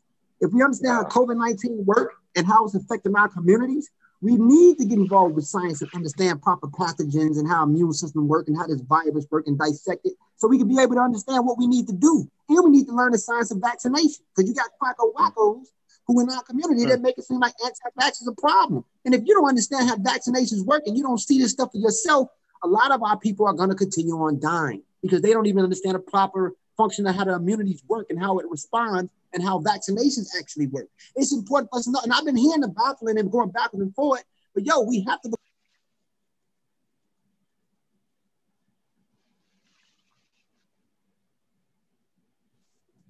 In order to keep up with what's going on, we got to become more scientifically literate. We have to, or we're gonna die, like we continuously keep doing. Hold on a second. Anybody wants to come on the panel and ask any questions or anything at all? Let me know. Sean, you home? Who am I home? No, I'm driving. What's up? All right. Grab that thing. You need me to pull something up? No, he needs you to grab that show. Oh. What am I which, which show? Which show? No, he needs you this one, nigga. Shit. Oh, okay. Well, it's 5:44 anyway. We got Ngozi. Yeah, we're good. Got his phone messing up for hours. So I think we did good. Yeah, I thought it was a good one. Yeah. It's a real, I think it's the educated conversation that, you know, brothers on the pseudo killers, you know what I'm saying? Gozy, his crew, Team Osiris, you know what I'm saying? Is, you know, it's the intelligent conversation, man. And let me tell you something, Garfield, bro. You ain't out of it neither, nigga. You gonna always catch the heat too. Because all your ass know how to do is attack these motherfuckers with academics, yo.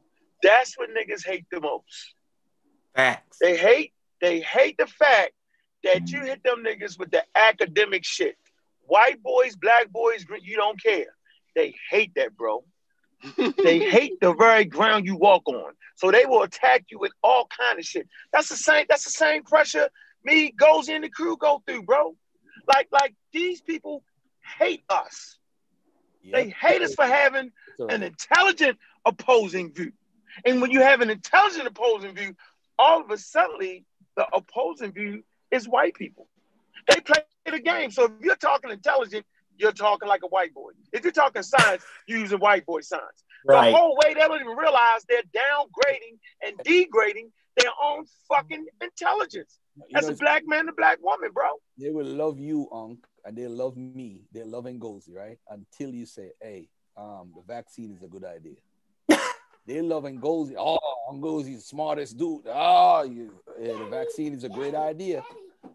Oh, they can't stand you right now. We need to have a good vaccine show, yo. But see, Ngozi, know. Today's what? Today's Tuesday, right? I don't know. We need to have a good vaccine. Thursday, we probably could do one and do it late. If you're trying to have a vaccine, if you're trying to have a vaccine show, you need to wait till the public the reports are made public, because this is the week that they become public. We got at least to the 10th, and then the journals will start publishing their research. You know, on Moderna, Pfizer, and AstraZeneca. We should get a release on that, and we can go through and scrub those and look at, you know, how to test, even though they've been giving us bits and pieces. But I'm just saying, if you're really trying to do that, the best time to do that is when you get that homework on those results. Yeah, and you know something, piggybacking on that. Up 1 second, Brother Ray. I just got news that Jeremiah Judah saw that Ank was winning in the polls, and he's making new people judges for last night's show to try to override the poll. Damn. What? And this is a Hebrew who's supposed to be honest and loyal. Oh, come on, man. You know, yeah, he tired of that stuff too. This is sad, yo. This is sad. No, not Judah. That's Judah, my man. Yo, you know I like Jeremiah, yo. Come on, Jeremiah. Let the people speak on that, Jeremiah. Like, come on, man. And you know what, Garfield? Garfield, I actually appreciate you playing that little video snippet when me and the brother had the conversation and we was trying to work out the details of it. And I was like, dude, you trying to get me here, bro. The debate is who built the pyramids and when? And when, nigga? He never stuck to that. He never. We need to. That's funny, man. I ain't even looked at the polls, man. But man, y'all go hit them polls, man. Look at the debate. and give y'all honest opinion on it, y'all. I'm not telling y'all who to vote for. Yeah, somebody put the poll. Yeah, don't look at my critique. Put the poll in the chat. Don't look at my critique. It'll mess your whole vote up. Yeah, I'm gonna watch the video tonight. Oh, watch nothing, man. Vote for Unk. Watch the video. Oh. I'm not. Nah, man. You know what, dude? Listen, Garfield, stupid. Garfield, listen, Garfield. I went on Jeremiah's channel. I'm overriding you, Elder. I'm overriding you. Nope, stop it. You gotta play. You're playing a game with these people. It's not about. I'm not, man. I'm not playing a game. Really, as dumbed down as we are, you gonna tell the people, "Oh, go watch it." They probably hear something like, "Ah, man, it's a tie." Come on, man. Vote for Unk. That's it. You ain't got time for that, bro. Come on. Man. I'm dead. Hey, y'all ain't gotta watch it. Just watch what we did. Hold on. Don't let me do the Puff Daddy. Now, vote or die. Hey,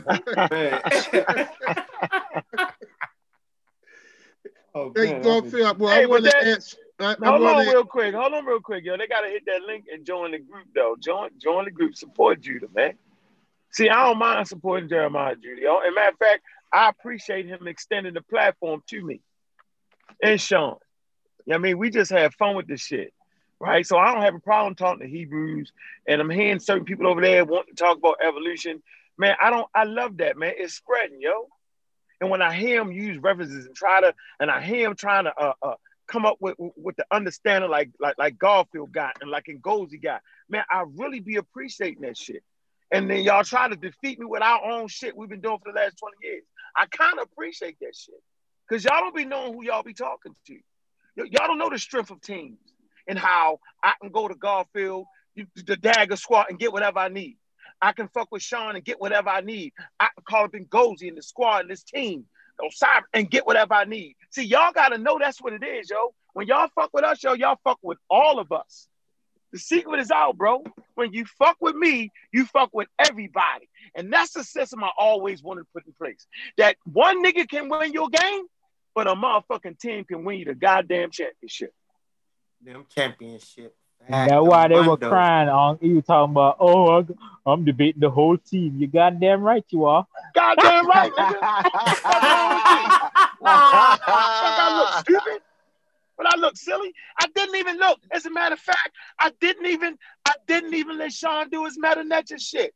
I ain't even want to beat an ant with a goddamn armored car. Come on, dude. We could have had look. Sean was sending me shit on the messed up Meta Nature. I didn't even fuck with it. I let the nigga live on that. All right. And that shit was over in the first 30 minutes. Break down all the Meta Nature. We're going to watch this. We're going to, for y'all, listening audience, all the Meta Nature that nigga used, we're going to break that down. How about that? How about that? Now, fuck all the rest of that. All the shit he talking about, the clips, what it mean, we on their ass on that. Hey, you becoming unfair like double time because like the sources you be bringing be the top of the all the sources be the top of their field. You know what I'm saying? Right. So like when we coming, we're not coming solo, and we coming with the journal, the Journal of Nature. We coming with the New England Journal of Medicine. We coming with the Lancet. I mean, we coming with all of the archaeological data. You know what I'm saying? We coming with chronology to back up anything we say. Like, it's unfair, man. It's unfair. The man couldn't even tell you a timeline in the pre-debate. So like that was really a waste of time. I didn't see the debate, but I'm sure it was a waste of the time. Well, Garfield, I want to ask you this because I'm real concerned because you talked about something that I feel all of us should do, and that's that vaccine. And I'm also afraid that the non-vaccinators are going to jump like piranhas on the story of the young white lady whose house was raided because she was a whistleblower. Did you see that on the news or read that in the articles? About the woman who had she was a whistleblower on what, bro? She on the side effects of the vaccine coming out of Pfizer. She had a what? The side effects from the vaccine. Pardon me? No, say that again. You said what? No, she was a whistleblower. Yeah. Let me hear him. What who's supposed Someone go ahead, respond, whoever. I couldn't hear you. Oh, he was saying yeah, what he's saying, Unc, is that the Pfizer whistleblower, so to say, she's a whistleblower. They're labeling her as a whistleblower.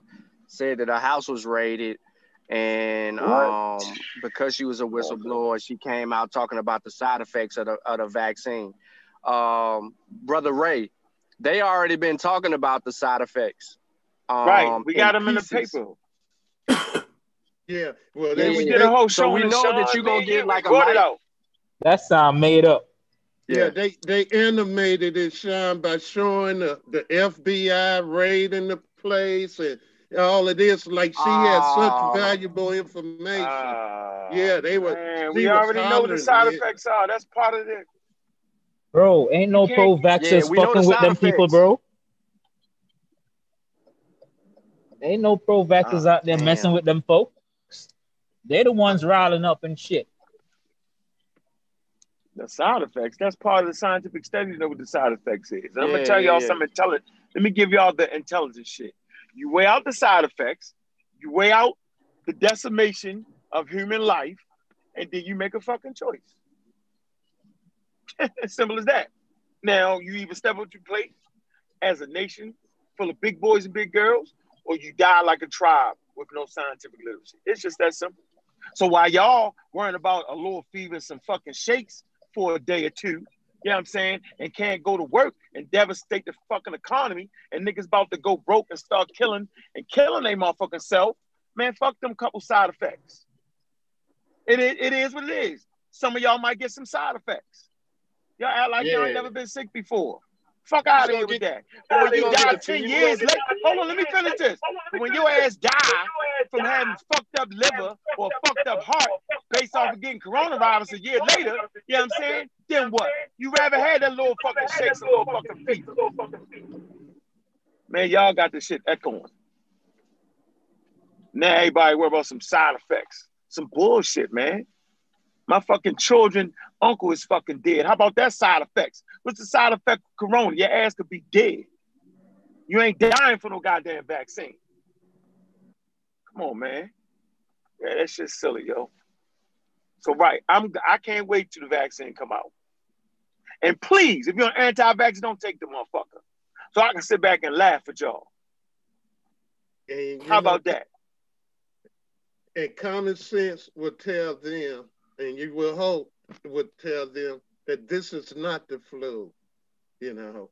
Well, to me, especially someone at my age, you know, I have to hibernate like a bear because I'm actually afraid of getting the virus, you know.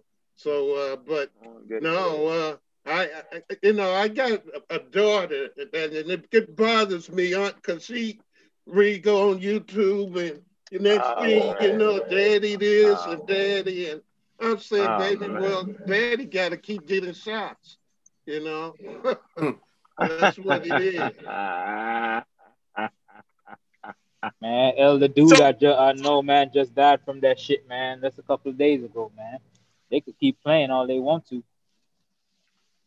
Hey, Sean, did you read the article where they already had the vaccine? Did you read that? You said, did I read the article where they already got what? Read the article where they talked about before the first case came over here, they already knew what the vaccine was going to be. Yeah, I read that earlier on. Nah, I didn't. I don't think I read that one particular. Yeah, yeah. How about that? You know, it's really the infrastructure that don't allow them to go quicker on the vaccines. You know that, right? Like they don't got the infrastructure set up to even go that quick.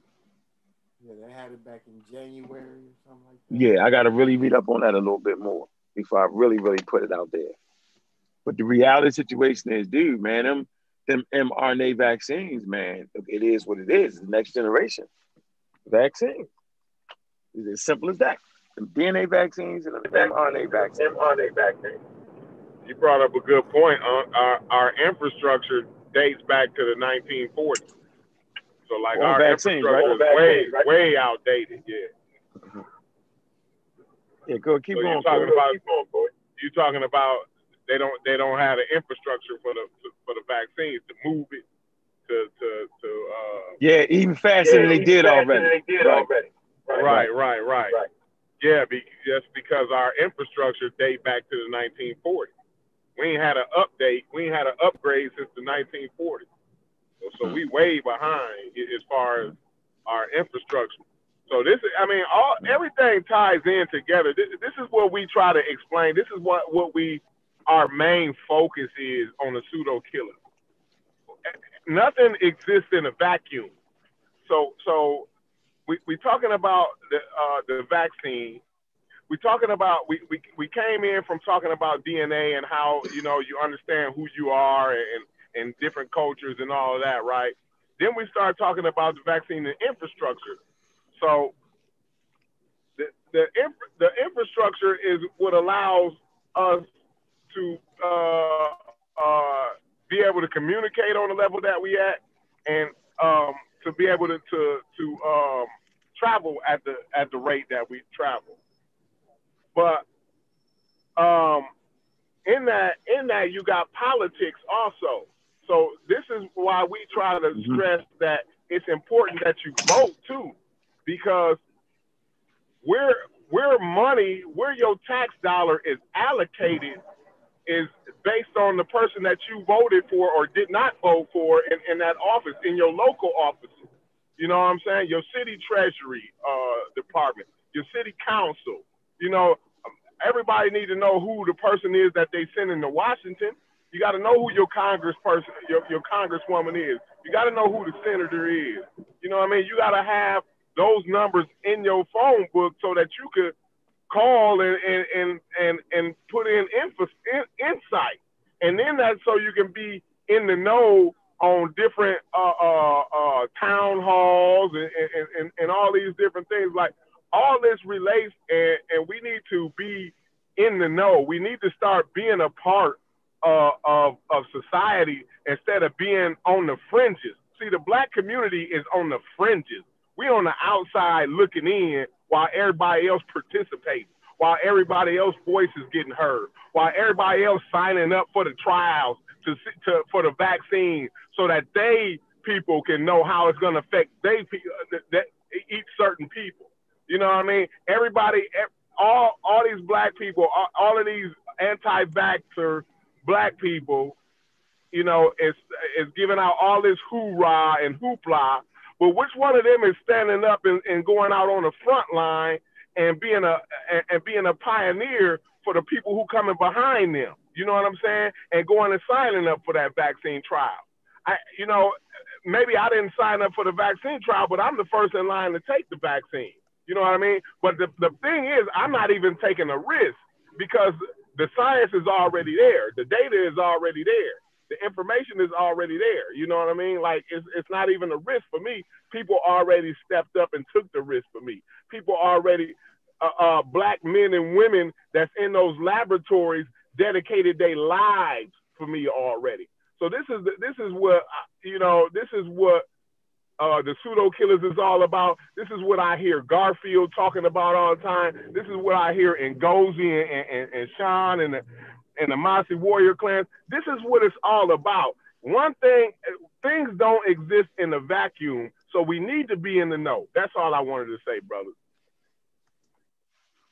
Well, so yeah, man, I'm great. As soon as Garfield finished with this, man, we're gonna go over to the Pseudo Killers channel, man.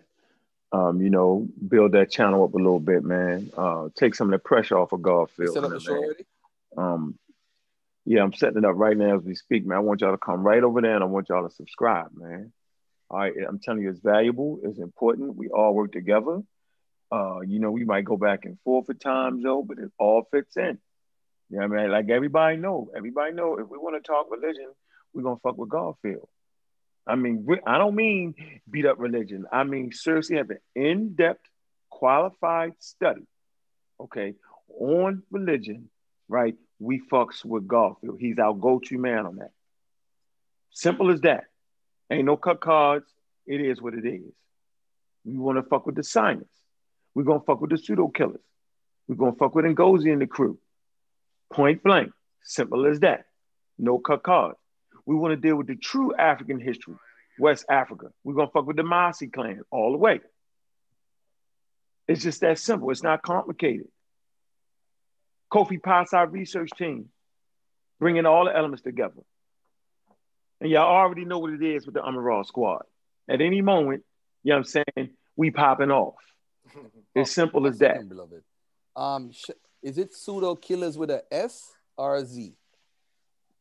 With an S, pseudo killers. Okay. You got it? Let me see. Ignorance. You see it? Hey, Thursday though, we're gonna try to see if we could do the vaccine show Thursday, and then Friday we got to destroy this dude named Yashub Issachar, Mr. Genesis 49ers. Not my boy Yashub. I'm gonna have Fortune favorite and Black Clan, and then beat him up. Taking a break, take a day off. Y'all could beat him up. By the way, ladies and gentlemen, I'm going on vacation. I'm going home. You going there? I'm going home. But not you. 15 years, family. 50. And by the way, somebody asked me, Garfield, what do you want for Christmas? Right? I'm celebrating Christmas, by the way. For those who don't, I don't give a damn. That's your God problem. That ain't. Now, that's funny, man. They asked me, what do you want for Christmas? Now, I'm going to tell you, my chest is high, family, because, I mean, anybody heard of the Galaxy Z Fold 2? Ain't nobody mess with that garbage phone right there, boy. You trip. Hold on, beloved. I'm going to share the screen. Let me share the screen a second. Nah, that shit ain't beating that iPhone 12, yo. All right. That's what you think. Watch this. Galaxy from Samsung. Galaxy Z Fold 2 5G. It's actually $2,000. Oh, the flip joint? Yeah, man. Family, take a look at this. Take a look at this joint right here. It's a phone and a tablet in one. Look at that. Look at that. Nah, they ain't gonna win. No. It's I see the flaw in the design. Listen, it's $2,000. If you ask me what I want for a gift, I'm just telling you, to buy me a gift, you might need to start a GoFundMe. That's all I'm telling you.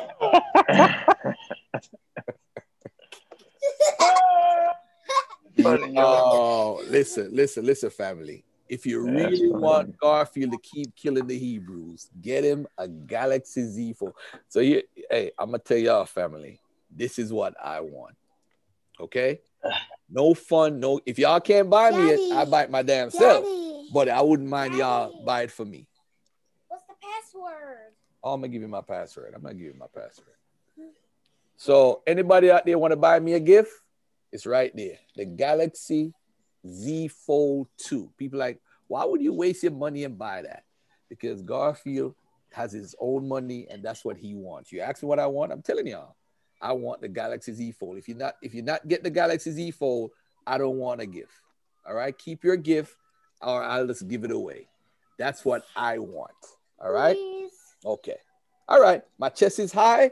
Don't hate. Yo, can I say something real quick? I just seen something that I found kind of funny. Somebody posted on Facebook that a gaming die was found at the site of Beit El from the Second Temple period in Judea. It's a gaming die, like dice. One single die was found. Ron Shields posted it actually. So they're saying that what, yo? Hold on. That a what? A dice. What? One die. One die. What do you mean? One dice. Like one crap. Dice. Yeah, one die. What's the big deal? So they're saying that Hebrew Israelites were shooting dice thousands of years ago. Hey, listen. What? Listen. All right, man. Enough of that. We ain't doing that. Sorry. Really, Sabian? Sorry about the commercial break, family. Sorry about that. I think it said they found not a pair of dice, but one dice. Oh no, Hey, Tamika, listen, man. Set up a GoFundMe. Set up a GoFundMe for my phone, and I guarantee you, black folks will buy Garfield his phone. I guarantee you that. All right? All right. But anyway, family, I'm out of here. I love y'all. Hold on, Amir. Amir, say bye to the people. Bye, people. All right. Bye, Amir. Family, I'm out of here. Hey, Thunder not here, by the way. You chase Thunder away, man. Why you Who chasing away? Who chasing away? All right, you brothers take care. Thank you for taking my call, Garfield. Appreciate what you do and your love for your people. You and y'all got the same love for your people. Appreciate that. Now, people come in here under different names all the time, and I gotta say this, man. Tomorrow, if Sister Monica permits me, I'm gonna talk about the new credit system on our show. So tomorrow, y'all tune in for this DNA stuff. Tune in for some economic empowerment, man. Do y'all thing, and y'all better set up a GoFundMe for Monica too. Get her something for her birthday. So Aneta got Baba Heru on. Y'all go watch the great Baba Heru. Baba boom. Yeah, you Baba funny. boom. Yeah, whatever, yo. Yeah, Garfield, make sure everybody go to the Pseudo Killers, yo. Yeah, Pseudo Killers. We up. Let me see what y'all talking about. You know I'm gonna be trolling in the chat. Y'all know I'm trolling everybody in the chat. Yo, you stupid, yo. Hold on 1 second. Let me see if Unc live. You live yet, Unc? Go ahead and do it. I'm doing it right now. Hold on. Monica's birthday is December 28th. She 44. Y'all know what the red pill and blue pill teach about 44. Jay-Z had the 4 and everything. So y'all know that's Yeah, it was dry this morning. Shout out to Monica. Yeah, hit up that Cash App. Man. Monica Lamb. Hit up that Cash App.